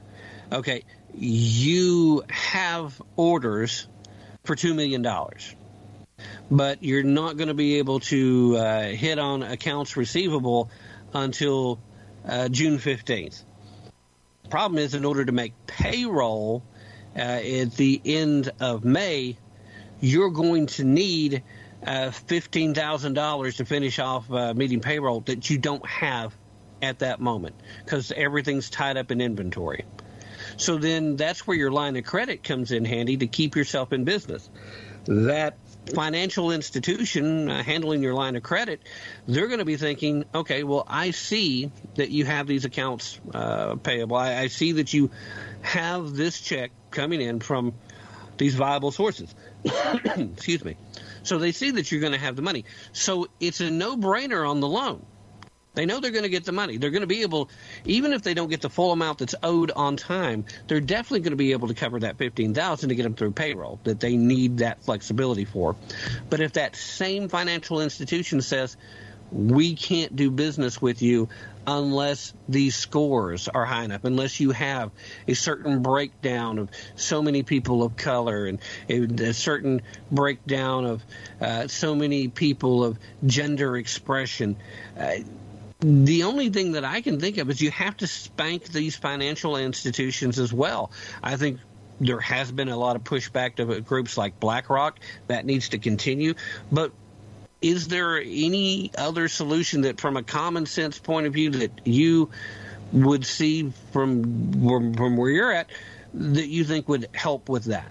Well, that's where investors come into play, because if you don't have that credit score within inside the banking system to actually gain that loan that you need in order to adapt, the investors have to come in and support you, and that's where you can expand and do double the amount of production, change up your machinery. So a company has to make those decisions on how to expand and how to keep that revenue afloat within inside the banking systems. Right. Well, that's a great idea if it's available, and given the age of crowdfunding for businesses, that's also would be very handy. But at the same time, it may take the kind of time to make those things happen that still gets it sticky. Yeah, it doesn't seem that there's really a good, honest, clear, easy response that would allow these businesses to just say, no, thank you.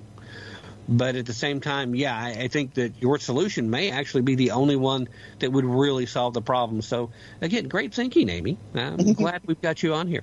All right, let's get ready to take the mid-hour break as we are creeping up to that time very, very quickly. But before we do that, Real quick, one more time, let me remind you about our friends over at Goldco.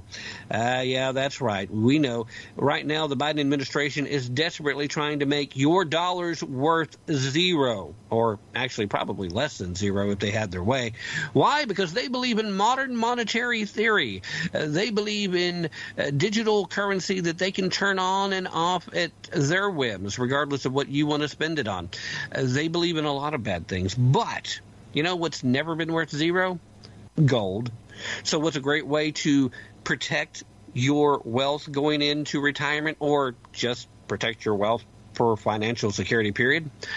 Buying gold or silver or other precious metals. And you know who can help you with that?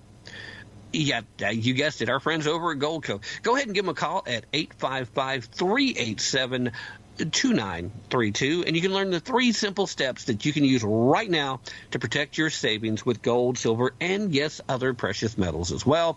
Take action today. Protect yourself. Protect your family from financial collapse. Do it before Joe Biden comes rolling in, backs right up in your driveway, and sticks Hunter out the back with a little bag saying, "Fill it up, please." If you don't think it'll happen, look, he's been running the scheme all across the world. Eventually, they're not going to be given access to some of these foreign countries. He's got no other place to go then.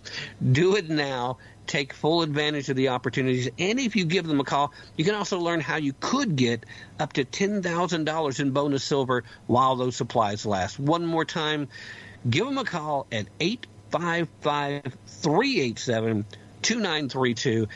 By calling that number, they'll know I sent you. So, what are you waiting for? And, Doug, what are you waiting for? Let's take that mid-hour break. You're listening to Tap into the Truth. Hey, Joe.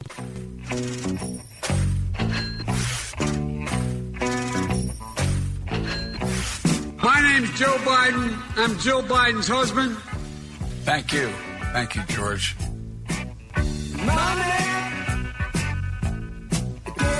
I'm so tired of trickle-down economics. And I never found that trickle down on top of my head very much. I was listed, had the great pleasure of being listed as the poorest man in Congress for 36 years. I still had making a hell of a lot more money than anybody else because I was getting a senator's salary.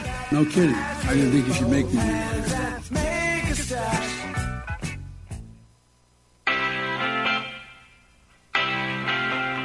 Perhaps the greatest NFL football player to ever grace the gridiron, the Cleveland Browns' Jim Brown, who was a man who thought for himself and stuck to his beliefs and evolved into a much better man, unlike many of his contemporaries or today's sellouts like Colin Kaepernick or Kareem Abdul-Jabbar. Hello, I'm Ron Edwards. On today's page from the Edwards Notebook, brought to you by Constitutional Grounds Coffee, Jim Brown was never a sellout or a compromiser when it came to important societal issues. He wasn't a civil rights activist, but he fought against authentic racism, but never grew to hate the United States or desecrate the flag. Jim Brown refused to become a poster boy for Democrat Party shenanigans, which, he pointed out, were and continue to be dreadfully harmful to both the black community and our nation overall. Mr. Jim Brown epitomized the kind of strong masculinity America now rejects and labels as toxic. He died at 87 years of age, leaving behind a legacy of greatness on and off the football field. He wasn't fazed by the cruel treatment he received for meeting with Donald Trump, because he realized that Trump meant business concerning his desire to improve and strengthen America for all of we the people. Rest easy, Mr. Jim Brown, for though you are gone, you will never be forgotten.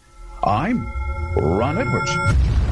Until we meet again on the next page from the Edwards Notebook, bye now.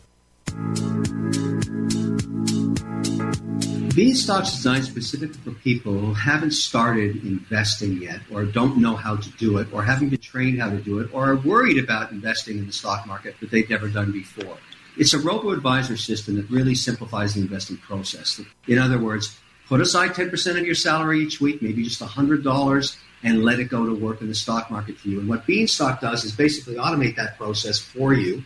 Easy to set up. You can transfer directly from your bank account and puts it into exchange-traded funds, which are baskets of many stocks, which gives you diversification. That's the whole key. The idea that you can have this done for you weekly or bi-monthly, but the most important thing is to start now and make it so that you are putting something aside for your own retirement.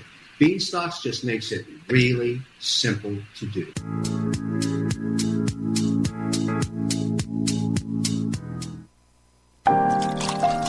Constitutional Grounds, the hot air roasted coffee that produces a smoother, richer, healthier, and less acidic coffee. Our unique hot air roasted coffee has a most delicious taste that everyone is raving about. Because you want the best, Constitutional Grounds is the coffee you want in your cup. Simply go to LeRonEdwards.com and click on to the Constitutional Grounds coffee display to make your purchase. Constitutional Grounds, the coffee you want in your cup. Hi, this is Matt Fitzgibbons of PatriotMusic.com. If you share my passion for the simple but timeless principles that made our republic great and you like rock music, check out my 5 albums and videos on American history at PatriotMusic.com. You say gun control is using both hands.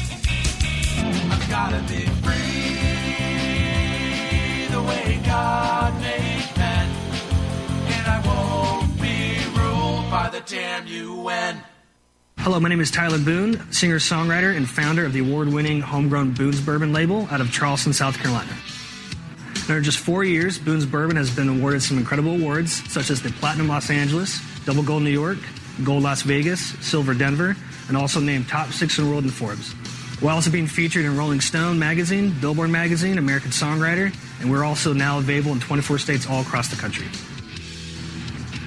So Boone's Bourbon is a high-proof, cask-strength bourbon at 117 proof. We are 75 corn, 21 rye, 4 barley, and at our price point, we're beating the competition at $40 in the retail stores. Boone's Bourbon is a family-owned business out of Charleston, South Carolina with my father, Mick Boone. Cheers, and we hope to see you soon.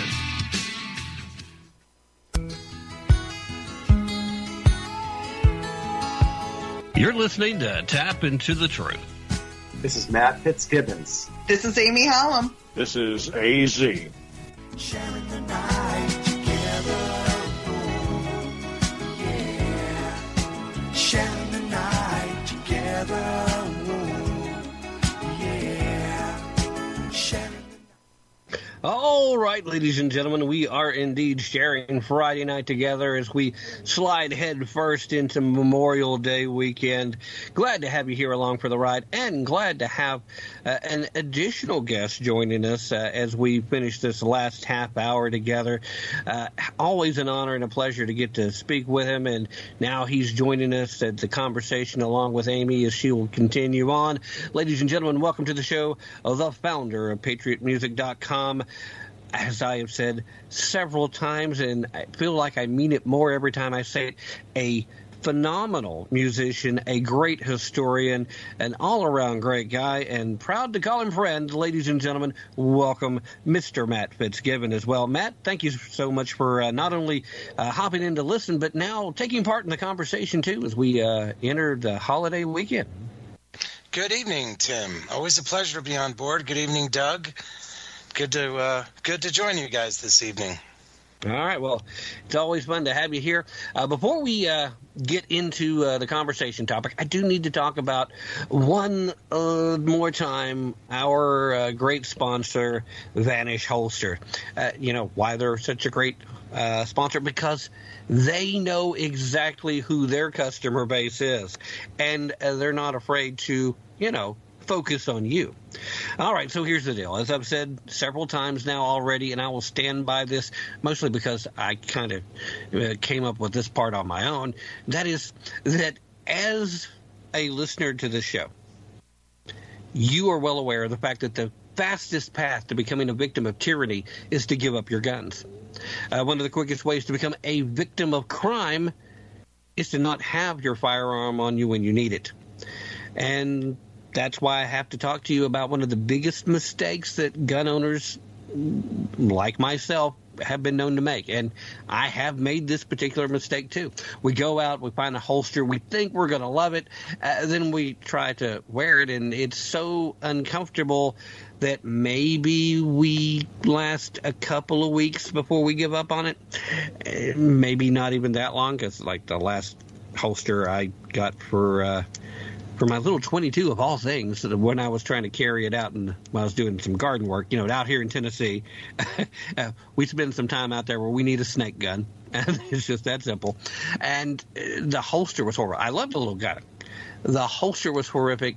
I would rather carry the thing in my pocket, and anybody who's done that knows that that's crazy.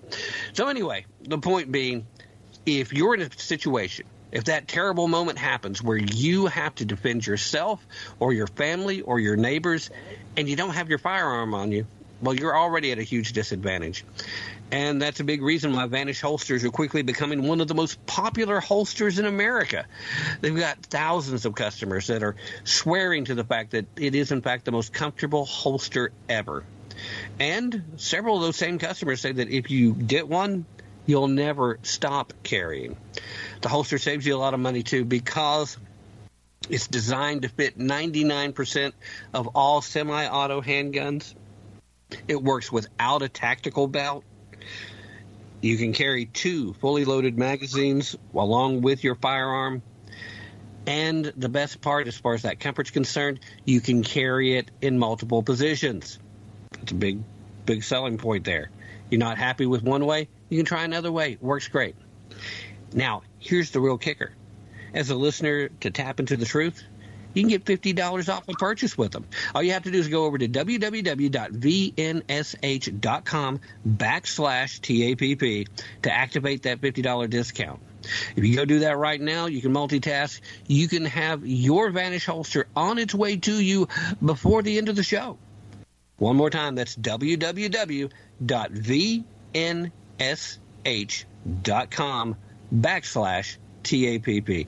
Go do it right now while you get to hear this entertaining, insightful, and informative, and all-around great conversation that you're about to hear. I hope I didn't oversell that, guys. All right, so here we are. Matt's just joining in. Amy has been with us for a little bit, and I wanted to transition to what's going on with the Dodgers. So love getting the thoughts as far as this is concerned for you guys, because the Los Angeles Dodgers kind of found themselves in this unique position. They, of course, were following the traditional woke religious June sacred for Pride Month event. And they came to realize that, hey, the thing about being in Los Angeles is we have a large Hispanic population. So we got a lot of Hispanic folks who, just statistically speaking, tend to have a large Catholic population amongst them that were Dodger fans. And they realized that maybe it was problematic to have these Sisters of Perpetual Indulgence group, which is nothing more than a Catholic hate group. They focus on Catholicism. I don't think they're big fans of Christianity of any kind, but it's a Catholic hate group. They just happen to dress in drag and hide behind this notion of being part of the embrace diversity mentality. Dodgers said, okay, we shouldn't have you here. After less than a week of a lot of loud, squeaky wheels, they not only reversed that decision, but they decided they're going to give them an award. So now Catholic bishops have started saying, okay, guys, we need to organize a boycott against the Dodgers. Now, we were talking just a few minutes ago with Amy about, is it appropriate to boycott Target over their little kerfuffle? I came out in a most recent broadcast saying that, yes, we need to boycott the Dodgers, and not all of Major League Baseball, even though most of Major League Baseball plays the same game.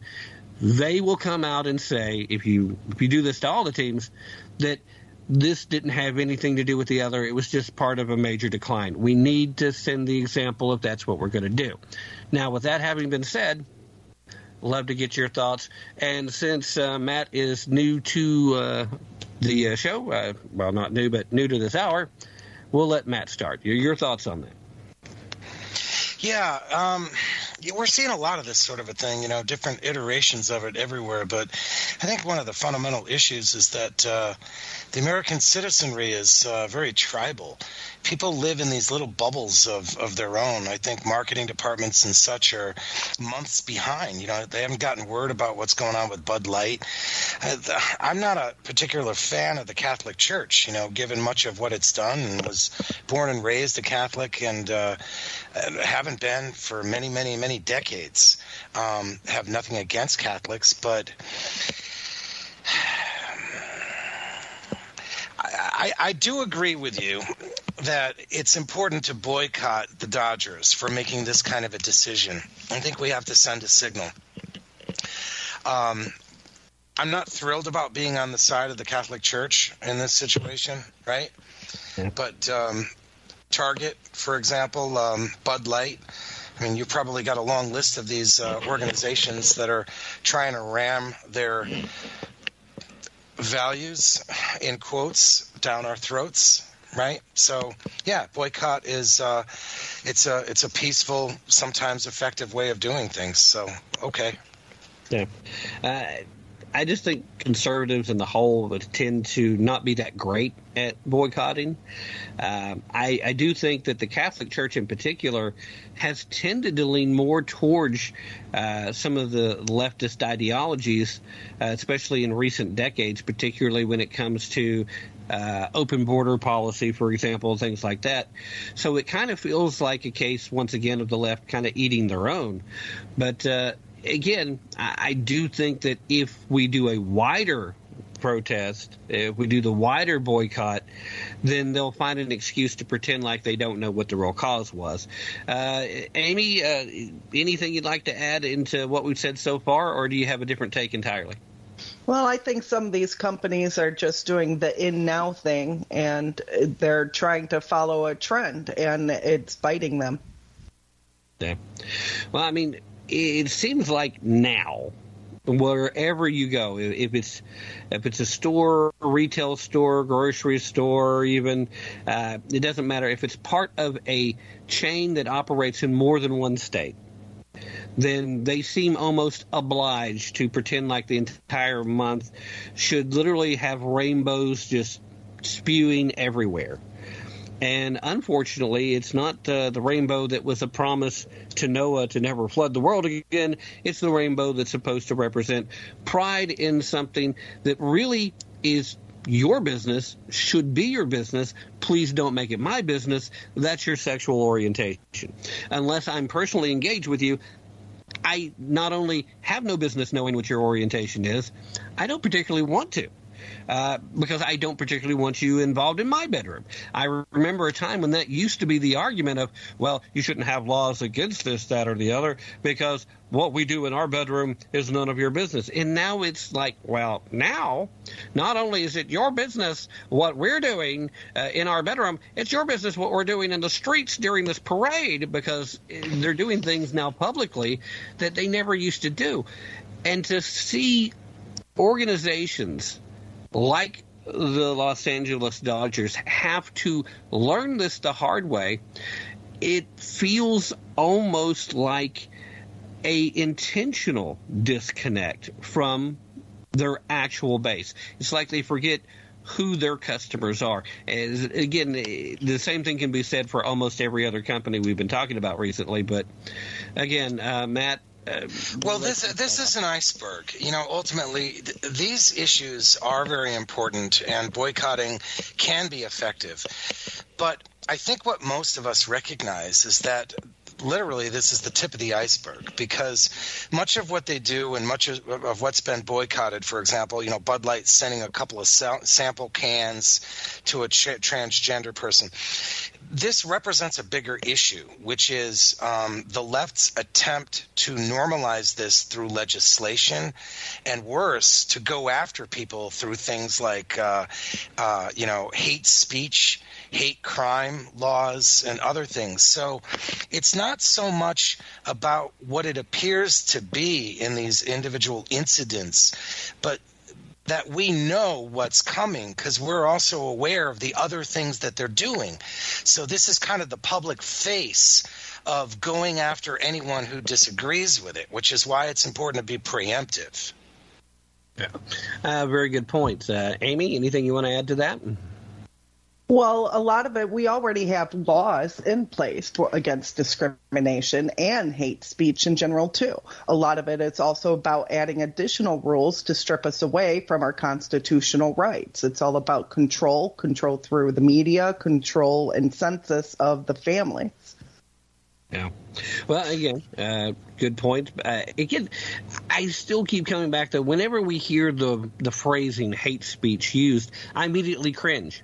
And it has everything to do with the fact that if you're framing something as hate speech, that means somebody had to arbitrarily decide what qualifies and what doesn't.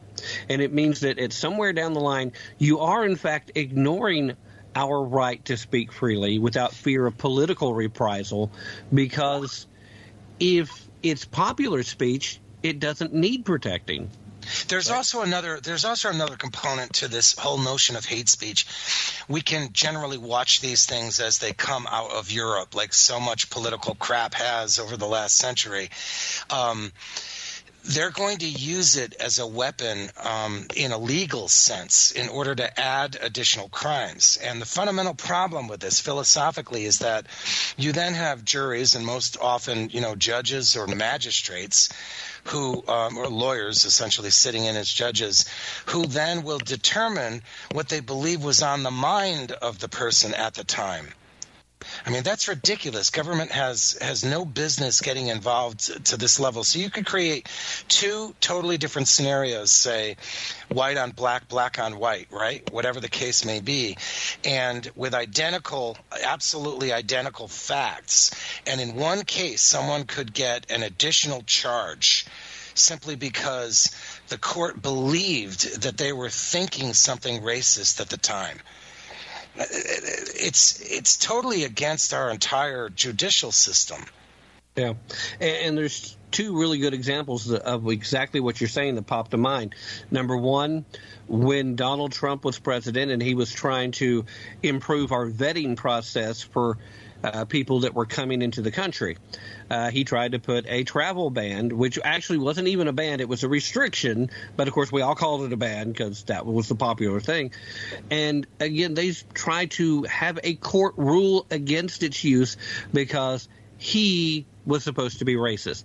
When even the attorneys attacking the travel restriction admitted that should Hillary Clinton had been elected and she was trying to implement a similar restriction, that it would have been completely within the powers of the presidency. So if you admit that the duly elected president of the United States has the power to do this legally, then what changes? Well, because of what was in his mind. That's one good example. And another example that a lot of people really need to pay close attention to, what's the difference between a bunch of peaceful protesters in a place like Portland burning down a courthouse, burning down a federal building, attacking a police station in the name of St. George Floyd, as opposed to people that walk in aimlessly roaming about and, yes, trespassing, technically by legal definition, of the U.S. Capitol building on a certain January 6th. Both of them treated very differently, and again, because of what they presume are in the hearts and minds of the perpetrators. And I'll add one other thing, too, and let's not forget that in some cases, and I hope you don't – I don't know what networks you're on, if this is going to get you a strike, and I apologize ahead of time. I'll buy you a beer if I get you one. But the plus can also stand for pedophilia and bestiality. Among their ranks are some really sick individuals. Yeah, that's true. Amy, let me get you chiming in again, too, here real quick. Well, a lot of that is upholding the law. They are picking and choosing what laws they want to uphold and which ones they don't want to uphold. And laws are created so we all follow the rules and regulations. You can't have favoritism in them, and that's causing a lot of divisiveness. Yeah, there's a reason why Lady Justice is depicted wearing a blindfold.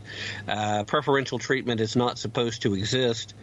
And what makes it even worse right now is the fact that in so many cases we have people that are justifying being racist against one group of people because of racism that another group has experienced sometime in the past, even though they themselves are not really facing true racism.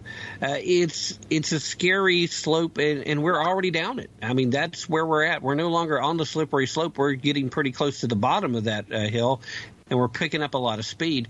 We need to hit the air brake somewhere real quick, and we don't have much time left to use the Constitution as the air brake it's supposed to be. And so few people that are currently holding an elected office still believe that it's a binding document.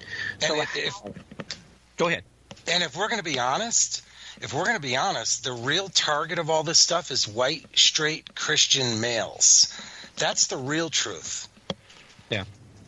Yeah, which actually brings me back to wanting to remind everyone also one more time, there will be a link in the show description for the podcast. Ed Brodell's new book, it is out.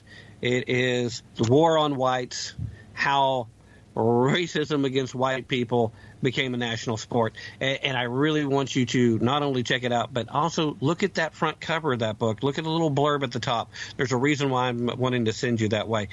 Spoiler, he actually chose a blurb that I sent in when I had reviewed it real quick. So, yay. Anyway, it does leave us in this position where we clearly see this. So what is our solution? We've only got a few minutes left, so I want to give both of you a chance to offer up an idea here. I'm thinking at this point about the only recourse we have that's legit is maybe a convention of states, and just to take the ability of our currently held legislative bodies to find workarounds, just take that ability away from them and stop pretending like they have more power than they do. But again, we'll start with Matt. What would be your solution? Well, I mean, I'm doing what I can do, right? With the music and the other thing that we'll announce relatively soon. And I write articles periodically, but in terms of generally, I would say just make sure that you're talking about this. Read up on every issue that you find, and I'm referring to all your listeners so that they can educate their friends and their family and talk about it. But don't be offensive. Be neutral and objective and peaceful and kind, and remind people that these values of tolerance that our republic is based on is the reason why we're so successful. These are simple but timeless principles, and that's what we need to stay focused on. Okay, Amy? Well, I agree with Matt over there, but also we have to, me being a veteran, and a lot of the work that I do, we need to get these guys out of office. We need to do mass arrests. We need to be able to gain back our system and control it. And the power needs to come back to the people. Okay. Well, again, that kind of circles back around to where I was saying a convention of states. I think that's about the most surefire way to accomplish that, and there's a few things that we need to accomplish in short order. We need to get a balanced budget amendment in place, and we need to put term limits on every elected office. If we can do both those things and make sure those terms are reasonable, I, for one, think that 3 terms in the House and 2 terms as a senator is probably as long as anybody ought to hold those jobs. Agree or disagree, I'm certainly open to hearing any ideas and moving forward. We're going to do something a little different as long as both guests are currently okay with it. We're going to have to close down hour number 2 and say goodbye to our listeners at the K-Star Talk Radio Network. But on Vera Network, we've got access for a little bit longer. So I'm thinking we can continue this conversation for just a few minutes more. So we'll go ahead and do the regular shutdown for the folks we've got to say goodbye to. And I'll encourage you K-Star listeners, if you can't go to the last frequency or to the Vera Network right away, then please look up the podcast for the remainder of the conversation after the fact. We're easy to find. Just look me up on social media. You won't have a hard time doing it. So, since we're going to say our goodbyes to the K-Star folks, remember, don't take our word for it, not any one of us that you're hearing right now, but definitely don't take those guys' word for it either. Be prepared to put in some effort, and most importantly, use your brain if you really want to tap into the truth. We're saying goodbye for now, but we're not just yet tonight. Happy Memorial Day weekend, guys.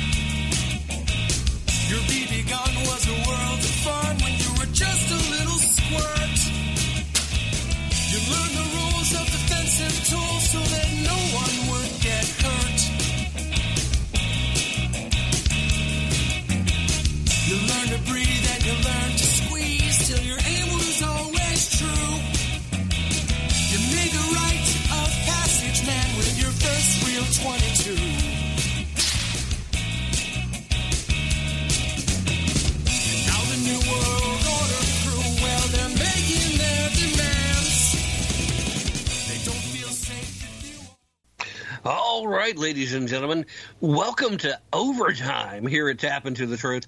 We are still live on the last frequency. We're still live on ZMA Radio. So you guys are getting a little extra time here at Tap Into the Truth. And best part, it's for free. We're going to continue the conversation a little bit with our second hour guest, Miss Amy Holem, and, of course, Mr. Matt Fitzgibbons. You guys... great guest, and happy to have you guys along for the ride. And the thing about good conversation is it always goes way too fast, which is why it's awesome to be able to do a little bit of overtime. Now, one of the things you guys may not know, you listeners out there, is that normally after the Friday night live show, we'll do a little bit of what we call the after party. We kind of get together, hang out, and talk a little more bluntly than you would be allowed to do over the airwaves, the FCC regulations. We're not going to do that here because we still want to make sure that Zinc Media and that our fine folks with the last frequency don't face any fallbacks, because we're being what's a good word here? Brutally honest. So we will maintain radio-friendly conversation at this point, but we're going to continue pretty much right where we left off. We're really dominating the idea of conservative boycotts and how we should move forward. And we're talking about the fact that now the Catholic Church seems to be ready to fight back against the LA Dodgers and what they've done in what's clearly an anti-Catholic move. I mean, there's no other way to put it. It's literally a hate group in drag. That the Ladies of Perpetual Indulgence, which, you know, great name, right? Is what they're doing. But as Matt expressed, you know, he has a hard time coming down and having to defend the Catholic Church. Now, that's a position I found myself in before, too. I have often found myself having to say a nice thing about AOC or having to say, oh, my gosh, this time Dick Durbin may actually be right. Now, granted, it hasn't happened too often. But when it does happen, I find myself kind of scratching my head and feeling a little dirty. And so it is a real situation. Things that the Catholic Church has done on whole have been horrific. That's a terrible pun, Tim. I thought you said you were going to keep it clean.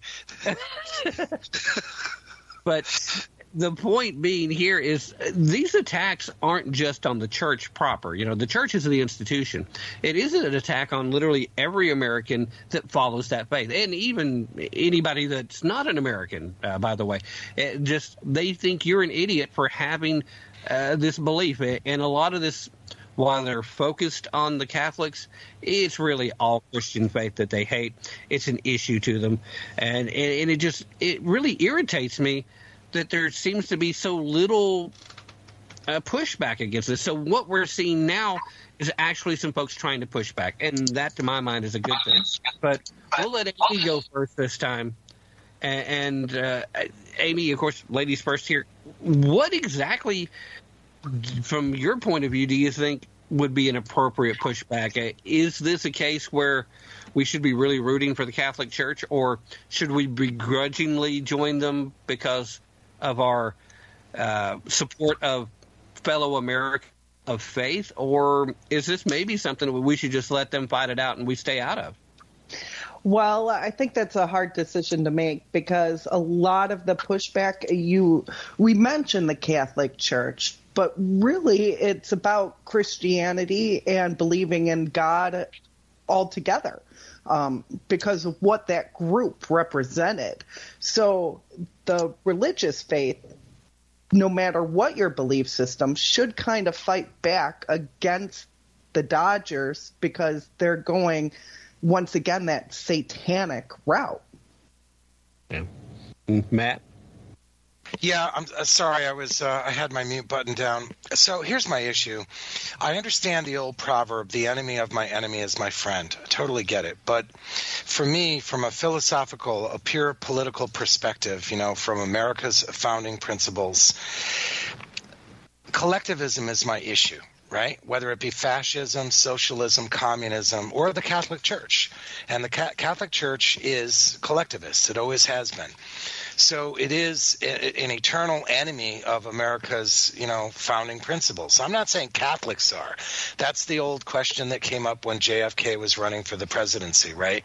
And he said he'd be clear to the Constitution. I think he was, and you could argue they killed him for it. But not the Catholic Church, but he was killed for it. But I think that as we support the Catholic Church, we have to remember some things. Where were they, for example, when the rest of us were aware of this designer brand by Satanists being featured in Target, right? There's many examples. They've got a giant wall around the Vatican, and yet they're complaining about us, they want us to have open borders. There's so much hypocrisy with the church. Ultimately, it's an aristocracy, right? We can go on and on and on and on and on. But my point is that if we're gonna defend them in this case, which I think we should, I think it's got to come with a part two, which is to say why we're defending them. Right. See what I mean? It's very important to include both those concepts as a package deal because in many respects they are also the enemy, to me, of individual liberty because they're a collectivist organization. Could I say something? Usually the Catholic Church also doesn't step in until they're trying to push their own personal agenda. Yeah, that's true too. Well, you're right, Amy, but here's the other thing. Either pushing their own agenda or if the attack is exclusively or particularly about them, right? But do we see them defending our causes? No. So I agree with Tim. I think that we do need to, rise up and state that we do support them in this case, but I think we have to also be clear as to why. Yeah.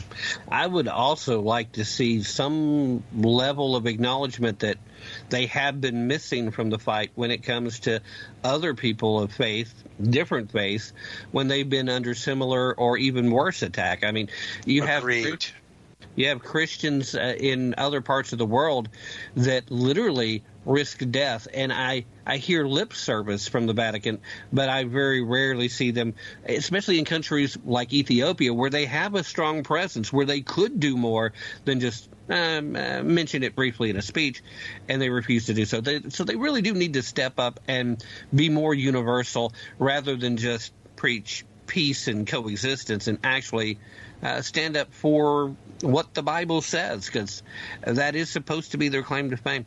I wanted to switch gears one more time because there is another topic that I haven't really had much of a chance to talk about, and I really want to, and I think you guys would both be great to talk about it with, so I'm going to take advantage of it while I've got you. Ron DeSantis is officially in the presidential race. Everybody's assuming it's a two-way race. A lot of people were giving DeSantis grief over this failed launch thing, over the fact that there was so much glitching going on at the Twitter space. I've heard all kinds of rumors and innuendo and conspiracy theory that maybe some of the Twitter insiders were still trying to sabotage Elon and embarrass him like this, which was part of the cause there. But with all that pushed to the side, I really don't feel like it's that big of a deal that it was so glitchy. I know the perception's bad, but I also look at it from the standpoint of a host who has had a ton of technical glitches over the years. So I know that, I'm just more forgiving of it, I suppose. But I would love to get both your guys' impressions of the launch speech, how that played, and how you guys feel about the fact that now the important names in the room when it comes to pushing forward towards a presidential selection all seem to be at play. And we'll probably get one or two more people join, but I don't know that anybody else is really going to have much impact other than to help dilute the folks who might have a chance to challenge those top two. Again, we'll do ladies first. Amy, your thoughts about the Twitter Spaces event and how you feel about the race to this point? Well, coming from the state of Florida, it could be a little one-sided. Everybody thinks they're a Ron DeSantis fan. I kind of lean both ways. I like a little bit of his policies. Some of them I do not agree with at all. There are even times that that he even created a law so he could run for president and be governor at the same time. So that, in my eyes, was a little disconcerting, because if he's willing to create laws and manipulate the system, what else is he willing to do inside of the presidency as well?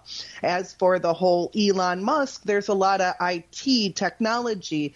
Governor DeSantis is a big, huge fan of Neuralink and Starlink technology systems inside the state of Florida, and I know kind of the evilness that goes on with the Starlink side. So for me to be excited about him running, I think he should stay in our governor position for now and at least finish what he's doing inside of our state. Yeah, well, I think that's a reasonable position too. I think it's important to mention also at this point, since you brought up Neuralink, that the FDA approved human trials finally. So that's moving forward. And I am way more concerned about Neuralink than I was about Starlink, but still both very valid points. Thank you, Amy. Matt, what did you think about the Twitter Spaces launch and your feeling about him entering officially? Yeah, again, I agree with you. I'm sorry if I'm not all that interesting this evening, but I agree with you that the glitches, there's not enough evidence for me to suggest that there's a there. But I will say that Ron DeSantis has one fundamental problem, and that is, no one in Florida will vote for him for president because they all want to keep him as their governor. It's the truth. They don't want to let him go. Talk to people in Florida. So many people love him there that they kind of don't want to lose him. But the other thing is you can't have this conversation without talking about Donald Trump. I mean, ultimately. But I won't take a deep dive on this. I'll just simply say there's a difference between, from our constitutional perspective, what governors can do and what presidents can do. So we know Donald Trump. We know what he's been through. No president in American history has ever had to deal with the kind of rabid corruption that he has. So he's an attack dog right now. He's that guy that can walk into your corner bar that's been taken over by, nasty people and walk in and kind of Clint Eastwood style bang some heads together and clean things up. That's at least the optics that he wants to portray nationally. As Amy alluded to, DeSantis is a question mark because we've got a history on him as a governor, but that's quite different from the federal government. Yeah. Well, and some of the other things, too, I think come into play. He does have some connections that most of conservatives find questionable. He is more of a establishment kind of guy.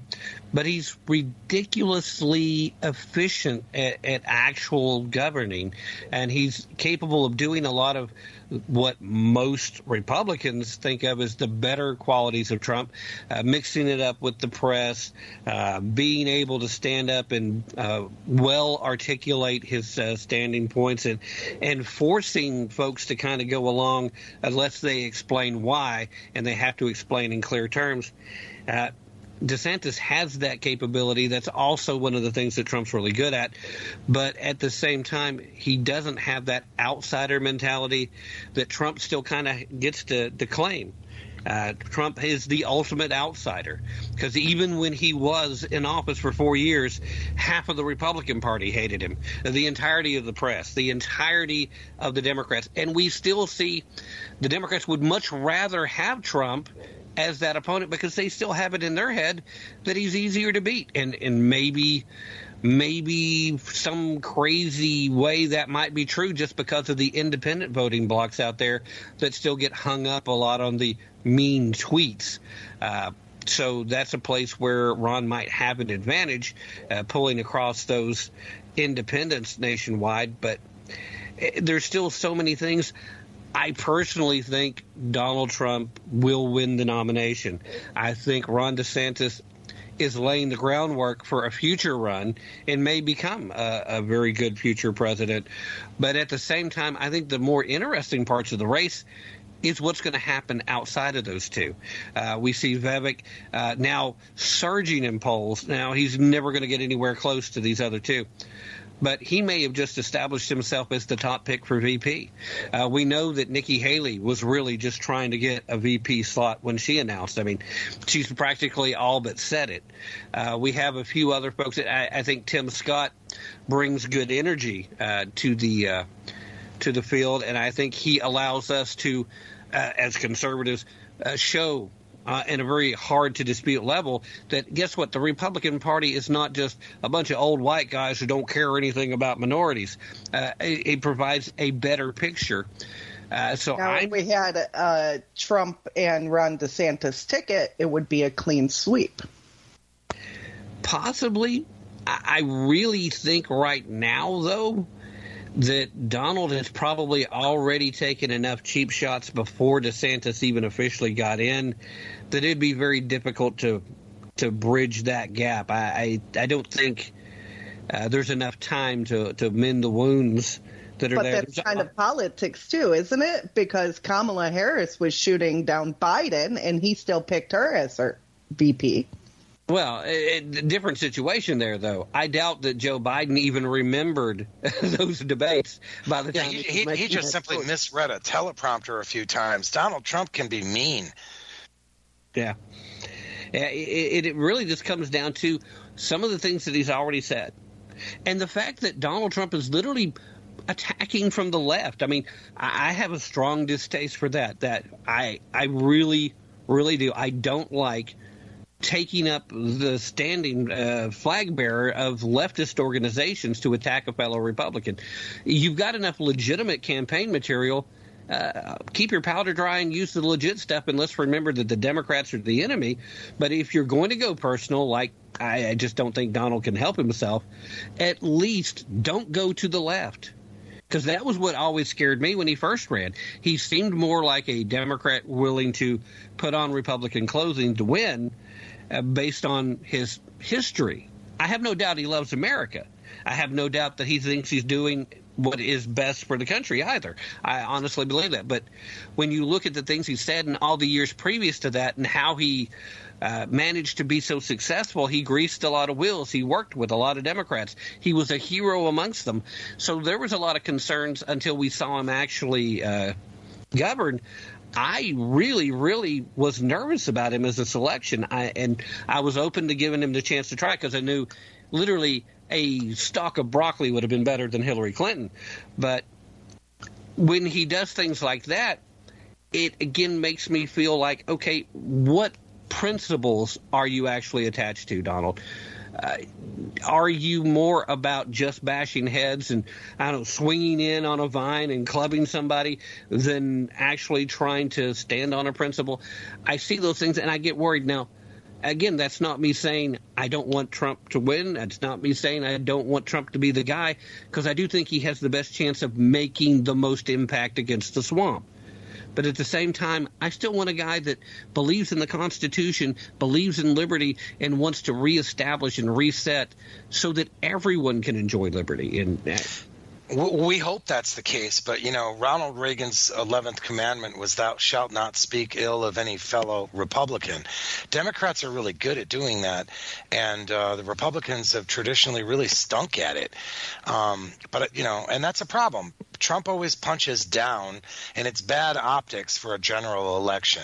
But I would say that the problem is in two components. There's now, and then there's the Republican nomination, because these are two different periods. So, once that nomination comes, I think many people who may have small differences of opinion, like I'm sure many of your listeners are big Trump supporters.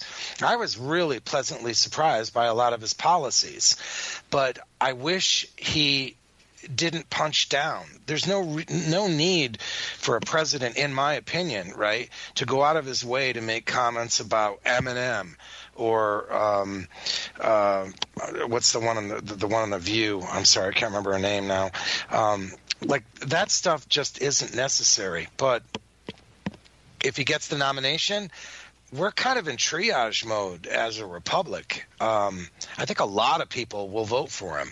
I don't really think we have to worry too much, not to the extent that the left would want us to believe if he got the nomination, because I think there's plenty of time between now and then to reach a lot of people. Now that the Hunter laptop, whole thing can't be buried as successfully, for example, there's evidence that Congress is producing regarding outright bribery schemes, not just with the Biden family and the rumor of the big man, but with the president himself. So anyway, that's my take on it, is one, he's breaking Reagan's 11th commandment. I don't like that. Would I deal with it if he got the nomination? Sure, no problem. But there's good reason to believe as the months go on, as we get closer to November, right, that next November, that a lot of people will know what was done to him.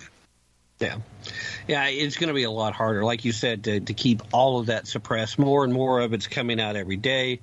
You still have this ridiculous reconning. I mean, everything's being retconned. I mean, it's almost like American politics has become a comic book. You got Karine Jean-Pierre literally out there saying that we've been negotiating from the beginning when it comes to the debt ceiling thing, where they spent every minute of the last 2 months talking about how there would be no negotiation. But before we delve off into anything else, I do still want to give Amy a chance to respond over what we had just talked about. Well, I mean, Trump also has a lot of downfall, too, with everything inside the court cases that have been going on. He lost a lot of his supporters on that end. On the other end, he's also for Christian home values for the American people and draining the swamp. I know for a fact that President Trump's he was the lead cause of bringing down a lot of the child sex trafficking rings, where Biden's administration is more bringing them in. So there's a lot of pros and cons, both sides, and it kind of is just a reflection on what's happening now in the news and what will happen in the next couple of months. Yeah. Well, I mean, again, you're absolutely right. I wish we could get an honest media across the board to report the truth. That's ultimately where this has got to come from. Matt is doing everything he can. I'm sitting here behind this microphone trying to grow the audience and reach more people. But a lot of what we end up doing is preaching to the choir. We're talking to the folks, the people that are listening in general. The majority are the people that already know these things, and we're just trying to help make sure they don't go crazy thinking that they're the only ones to feel the way they do. It's when we do reach some new people, which is, again, what makes Matt such a great asset to this particular fight, because through the music, you can complain about so many things, but when you listen to a Matt Fitzgibbons song, it is really hard to just turn off your head, unless you're a hardcore socialist and you're listening to one of the more patriotic ones, although they're all patriotic to an extent. Some of it is just, what's a good word? Not hidden, but maybe not out front and in the open. Subtle. Subtle. Yeah. No, it's nice to say, nice for you to say, Tim. I appreciate that. But I got to tell you something. Trying to make everything rhyme, that's the trick. Yeah. No small task. And that's why I have a lot of respect for what you do, sir. So we touched on the reason and rationale why so many establishment folks, regardless of what letter they have at the end of their name, have a vested interest in destroying Donald Trump. He is the person most likely to upset their little apple cart.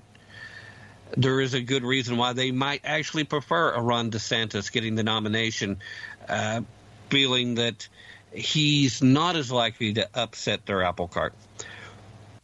To what extent can we expect Donald Trump to be under fire moving forward? Because they've already thrown just about everything you can throw at somebody. Again, he's still managing to survive. Some of these court cases, like Amy pointed out, though, there's a couple of them. If they're in front of the right jury with the right judge sitting in front of it, he may end up being convicted. In Georgia, in particular, it comes to mind here with the attempts to influence the outcome of the election.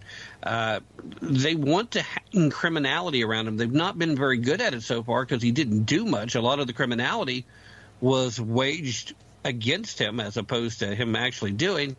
I think you do have to take him out of context to make the arguments, but they have no issues with taking him out of context. They love to do it. They love the fact that as a New Yorker, he's rough and tumble and talks in a certain way and isn't necessarily the most precise communicator. They love taking advantage of that. Do we see the possibility of Donald Trump having to step away from this effort if he actually has a conviction brought against him? And is it maybe even a plan to try to schedule this particular court case in Georgia at a point in time where it's almost too late to change course for the Republicans if he does win the nomination? I'm not like religiously addicted to Donald Trump, right? I see him as the absolute best solution at the moment, but let's say things changed radically and it just wasn't possible. And, DeSantis gets the nomination and maybe with Nikki Haley, clean sweep, as Amy was saying, then I would appoint Donald Trump as ambassador to the UN. I think that would be very entertaining. Amy? Well, I believe if he is back into the White House, that there's going to be a lot of in-house fighting like we saw before. They've gone after him, and they keep going after him, and they're using him as a scapegoat. And matter of fact, a lot of the laws that or complications today and going after Christians and putting them on a surveillance program, all of that is coming from the Democratic Party. So the left is going to keep on hitting and keep on hitting. And unfortunately, I don't see much getting done in draining the swamp like Trump would want to do, because he would constantly have to keep going to court and battle. Well, let me pose a counter to your point, which is a perfectly legitimate point, by the way. I'm just playing devil's advocate. Let's say that Donald was to take a very aggressive Dan Bongino approach. And I don't know if you guys listen to Dan. I catch about half of his stuff. I've got a rotation of other hosts that I try to listen to, and he's amongst the group.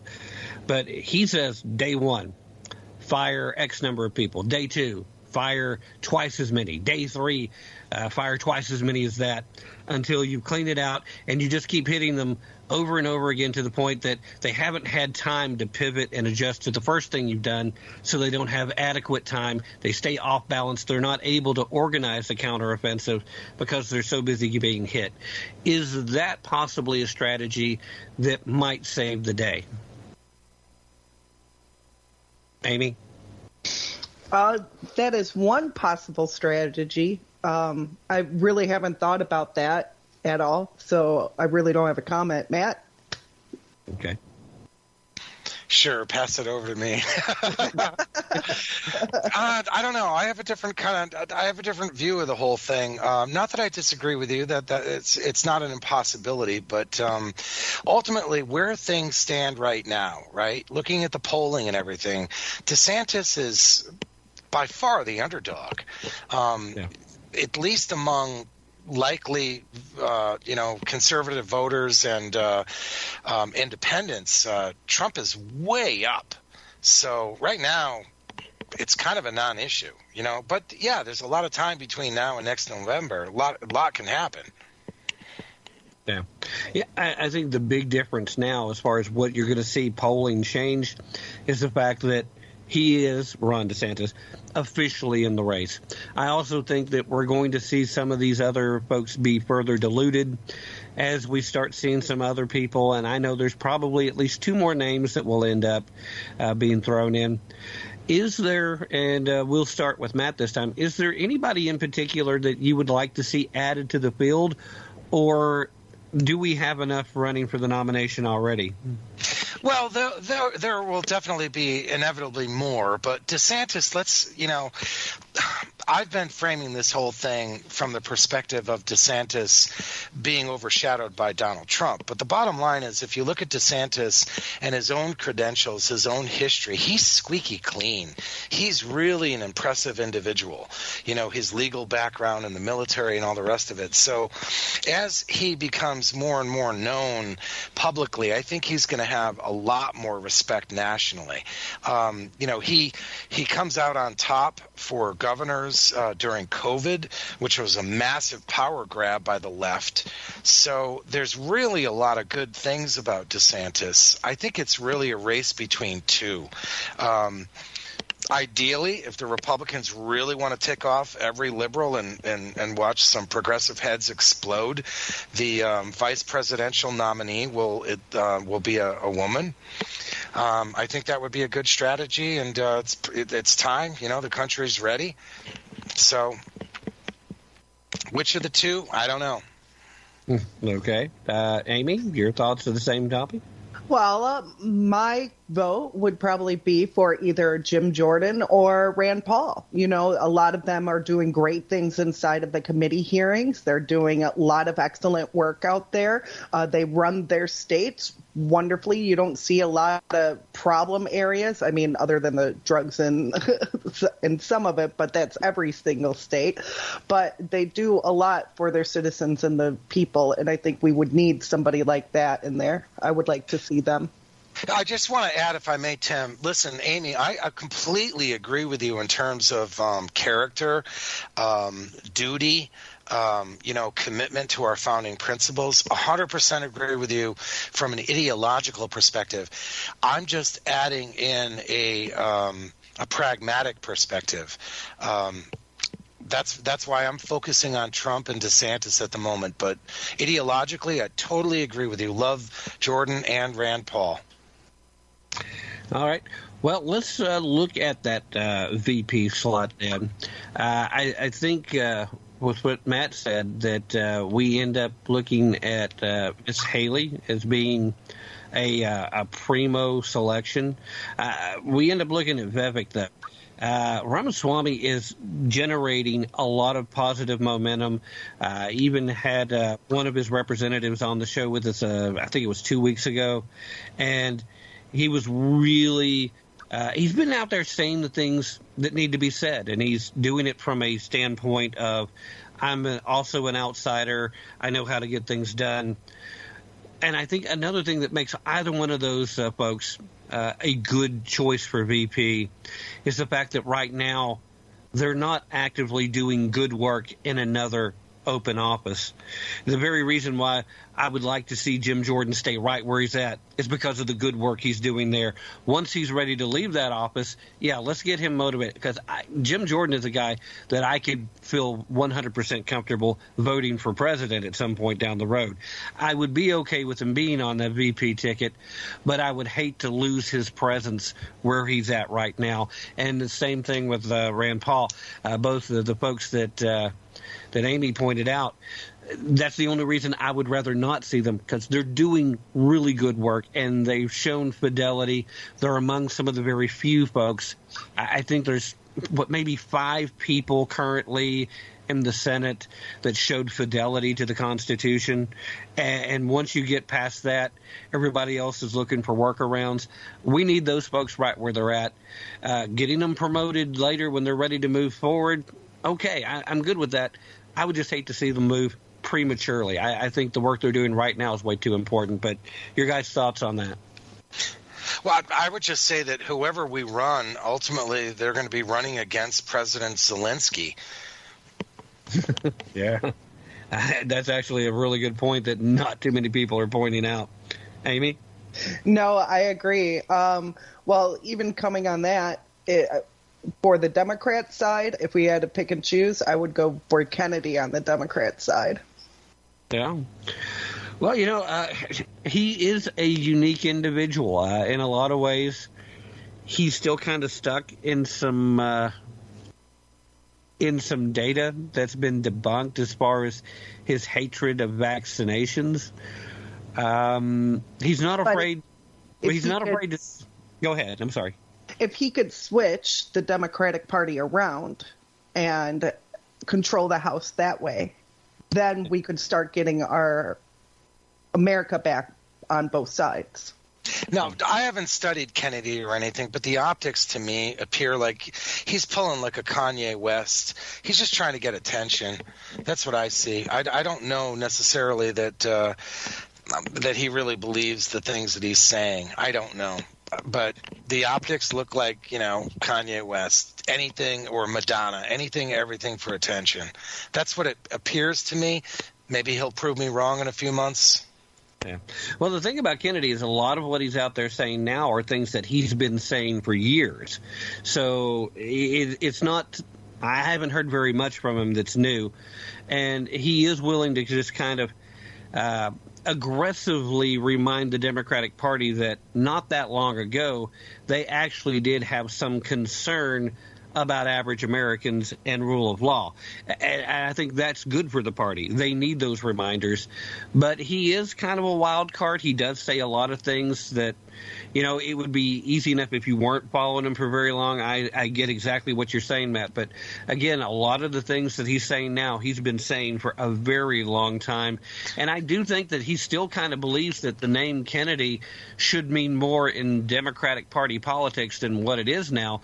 I think he's out of touch in so much as if JFK or RFK were to if Robert or if John were to be in politics right now, they would be booted out of the current Democratic Party at the national level so fast. Oh, they'd be conservatives. I mean, but on the other hand, how do I say this? I don't think there's any way to say this carefully.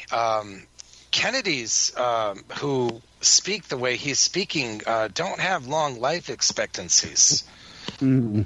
Another good historical point. See, guys, I told you Matt's a great historian. It is absolutely true. Amy, your thoughts there? Well, I think he does have that going for him, a short lifespan.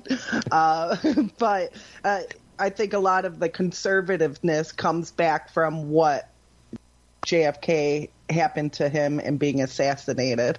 So they have that family lineage, and he wants to make things get corrected. Yeah.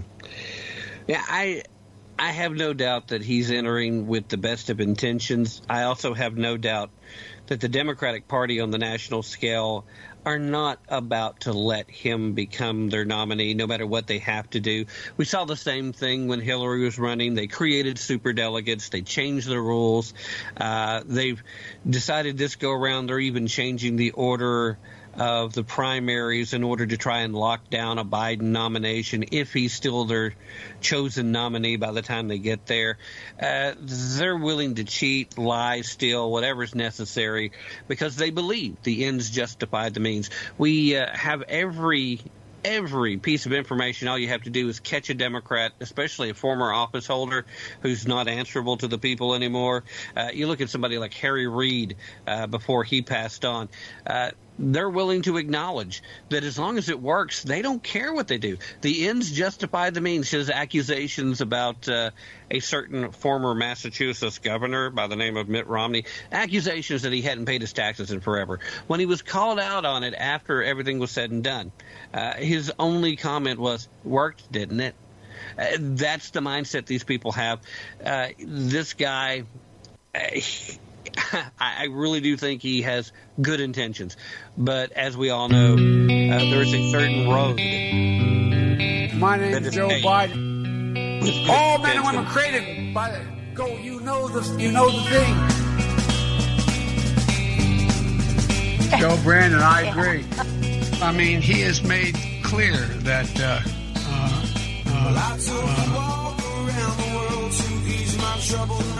John, I'm thanking you.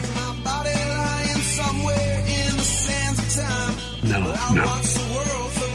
I promise you, the president has a big stick. I keep forgetting I'm president.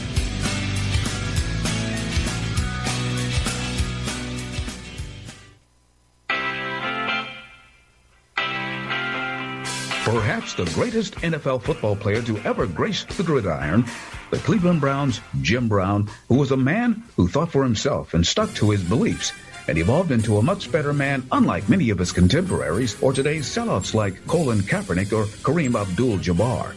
Hello, I'm Ron Edwards. On today's page from the Edwards Notebook, brought to you by Constitutional Grounds Coffee, Jim Brown was never a sellout or a compromiser when it came to important societal issues. He wasn't a civil rights activist, but he fought against authentic racism, but never grew to hate the United States or desecrate the flag. Jim Brown refused to become a poster boy for Democrat Party shenanigans, which, he pointed out, were and continue to be dreadfully harmful to both the black community and our nation overall.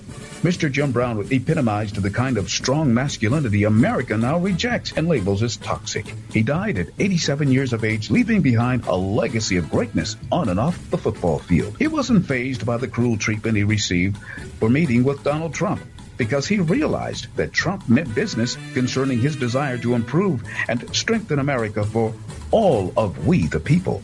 Rest easy, Mr. Jim Brown, for though you are gone, you will never be forgotten. I'm Ron Edwards. Until we meet again on the next page from the Edwards Notebook, bye now. You're listening to Tap into the Truth. My name's Joe Biden.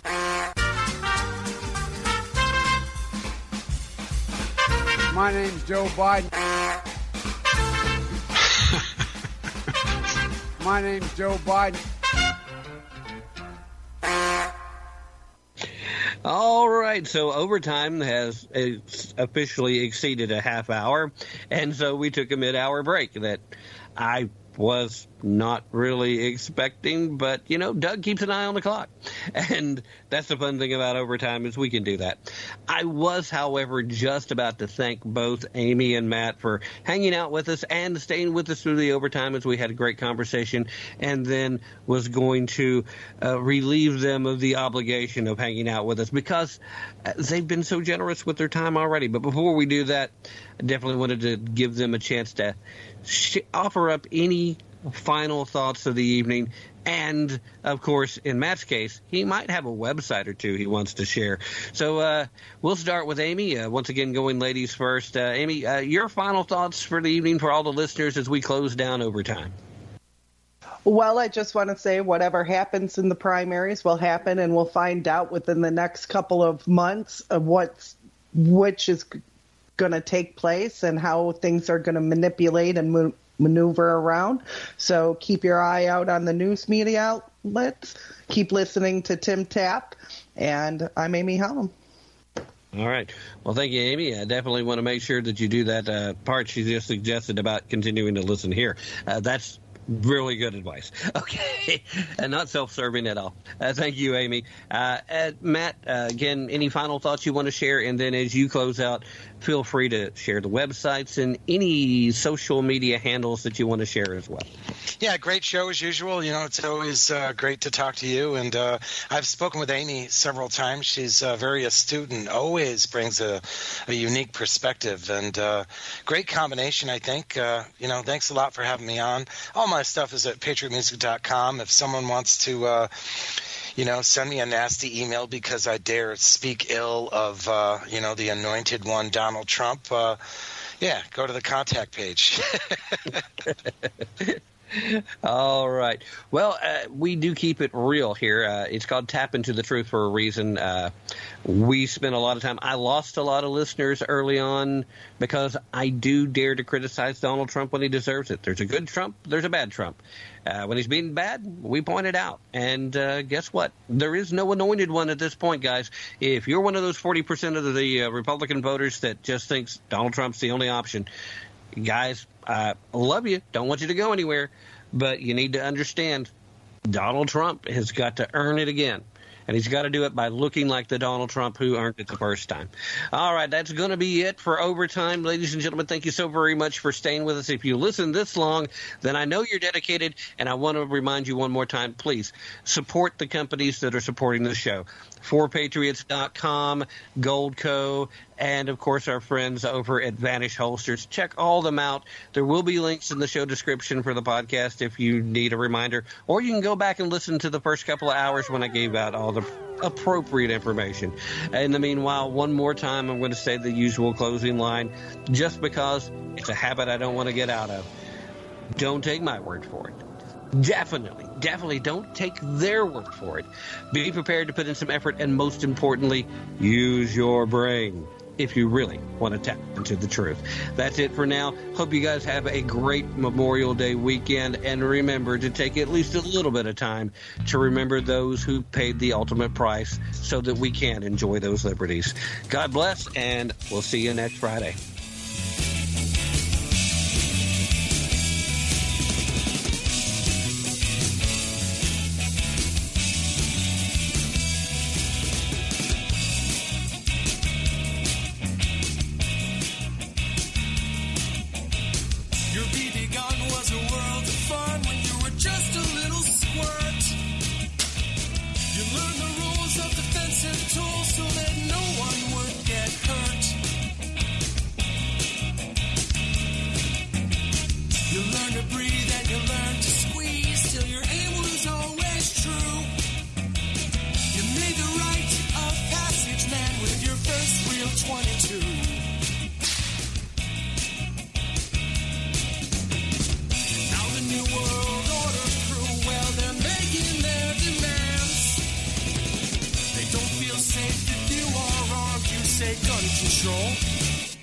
Is using both hands.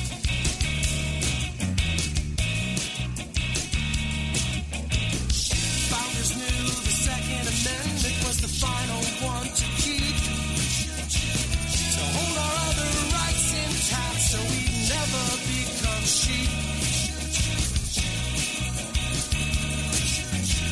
Stalin, Hitler, Mao, and Pol Pot, they told us things that you never forgot.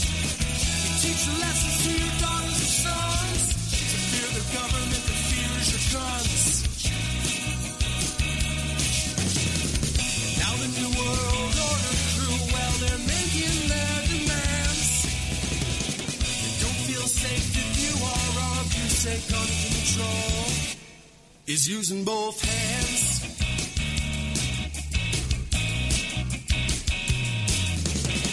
Well, I prefer the 308 to the tiny 223. Gives me more than 1,000 yards to protect my family.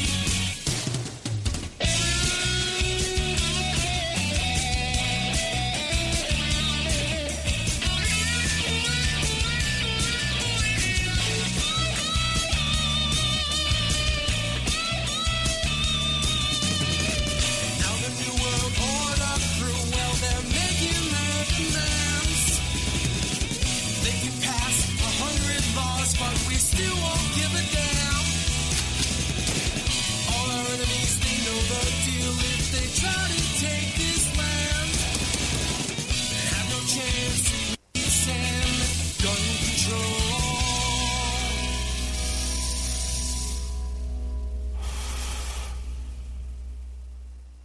is using both hands.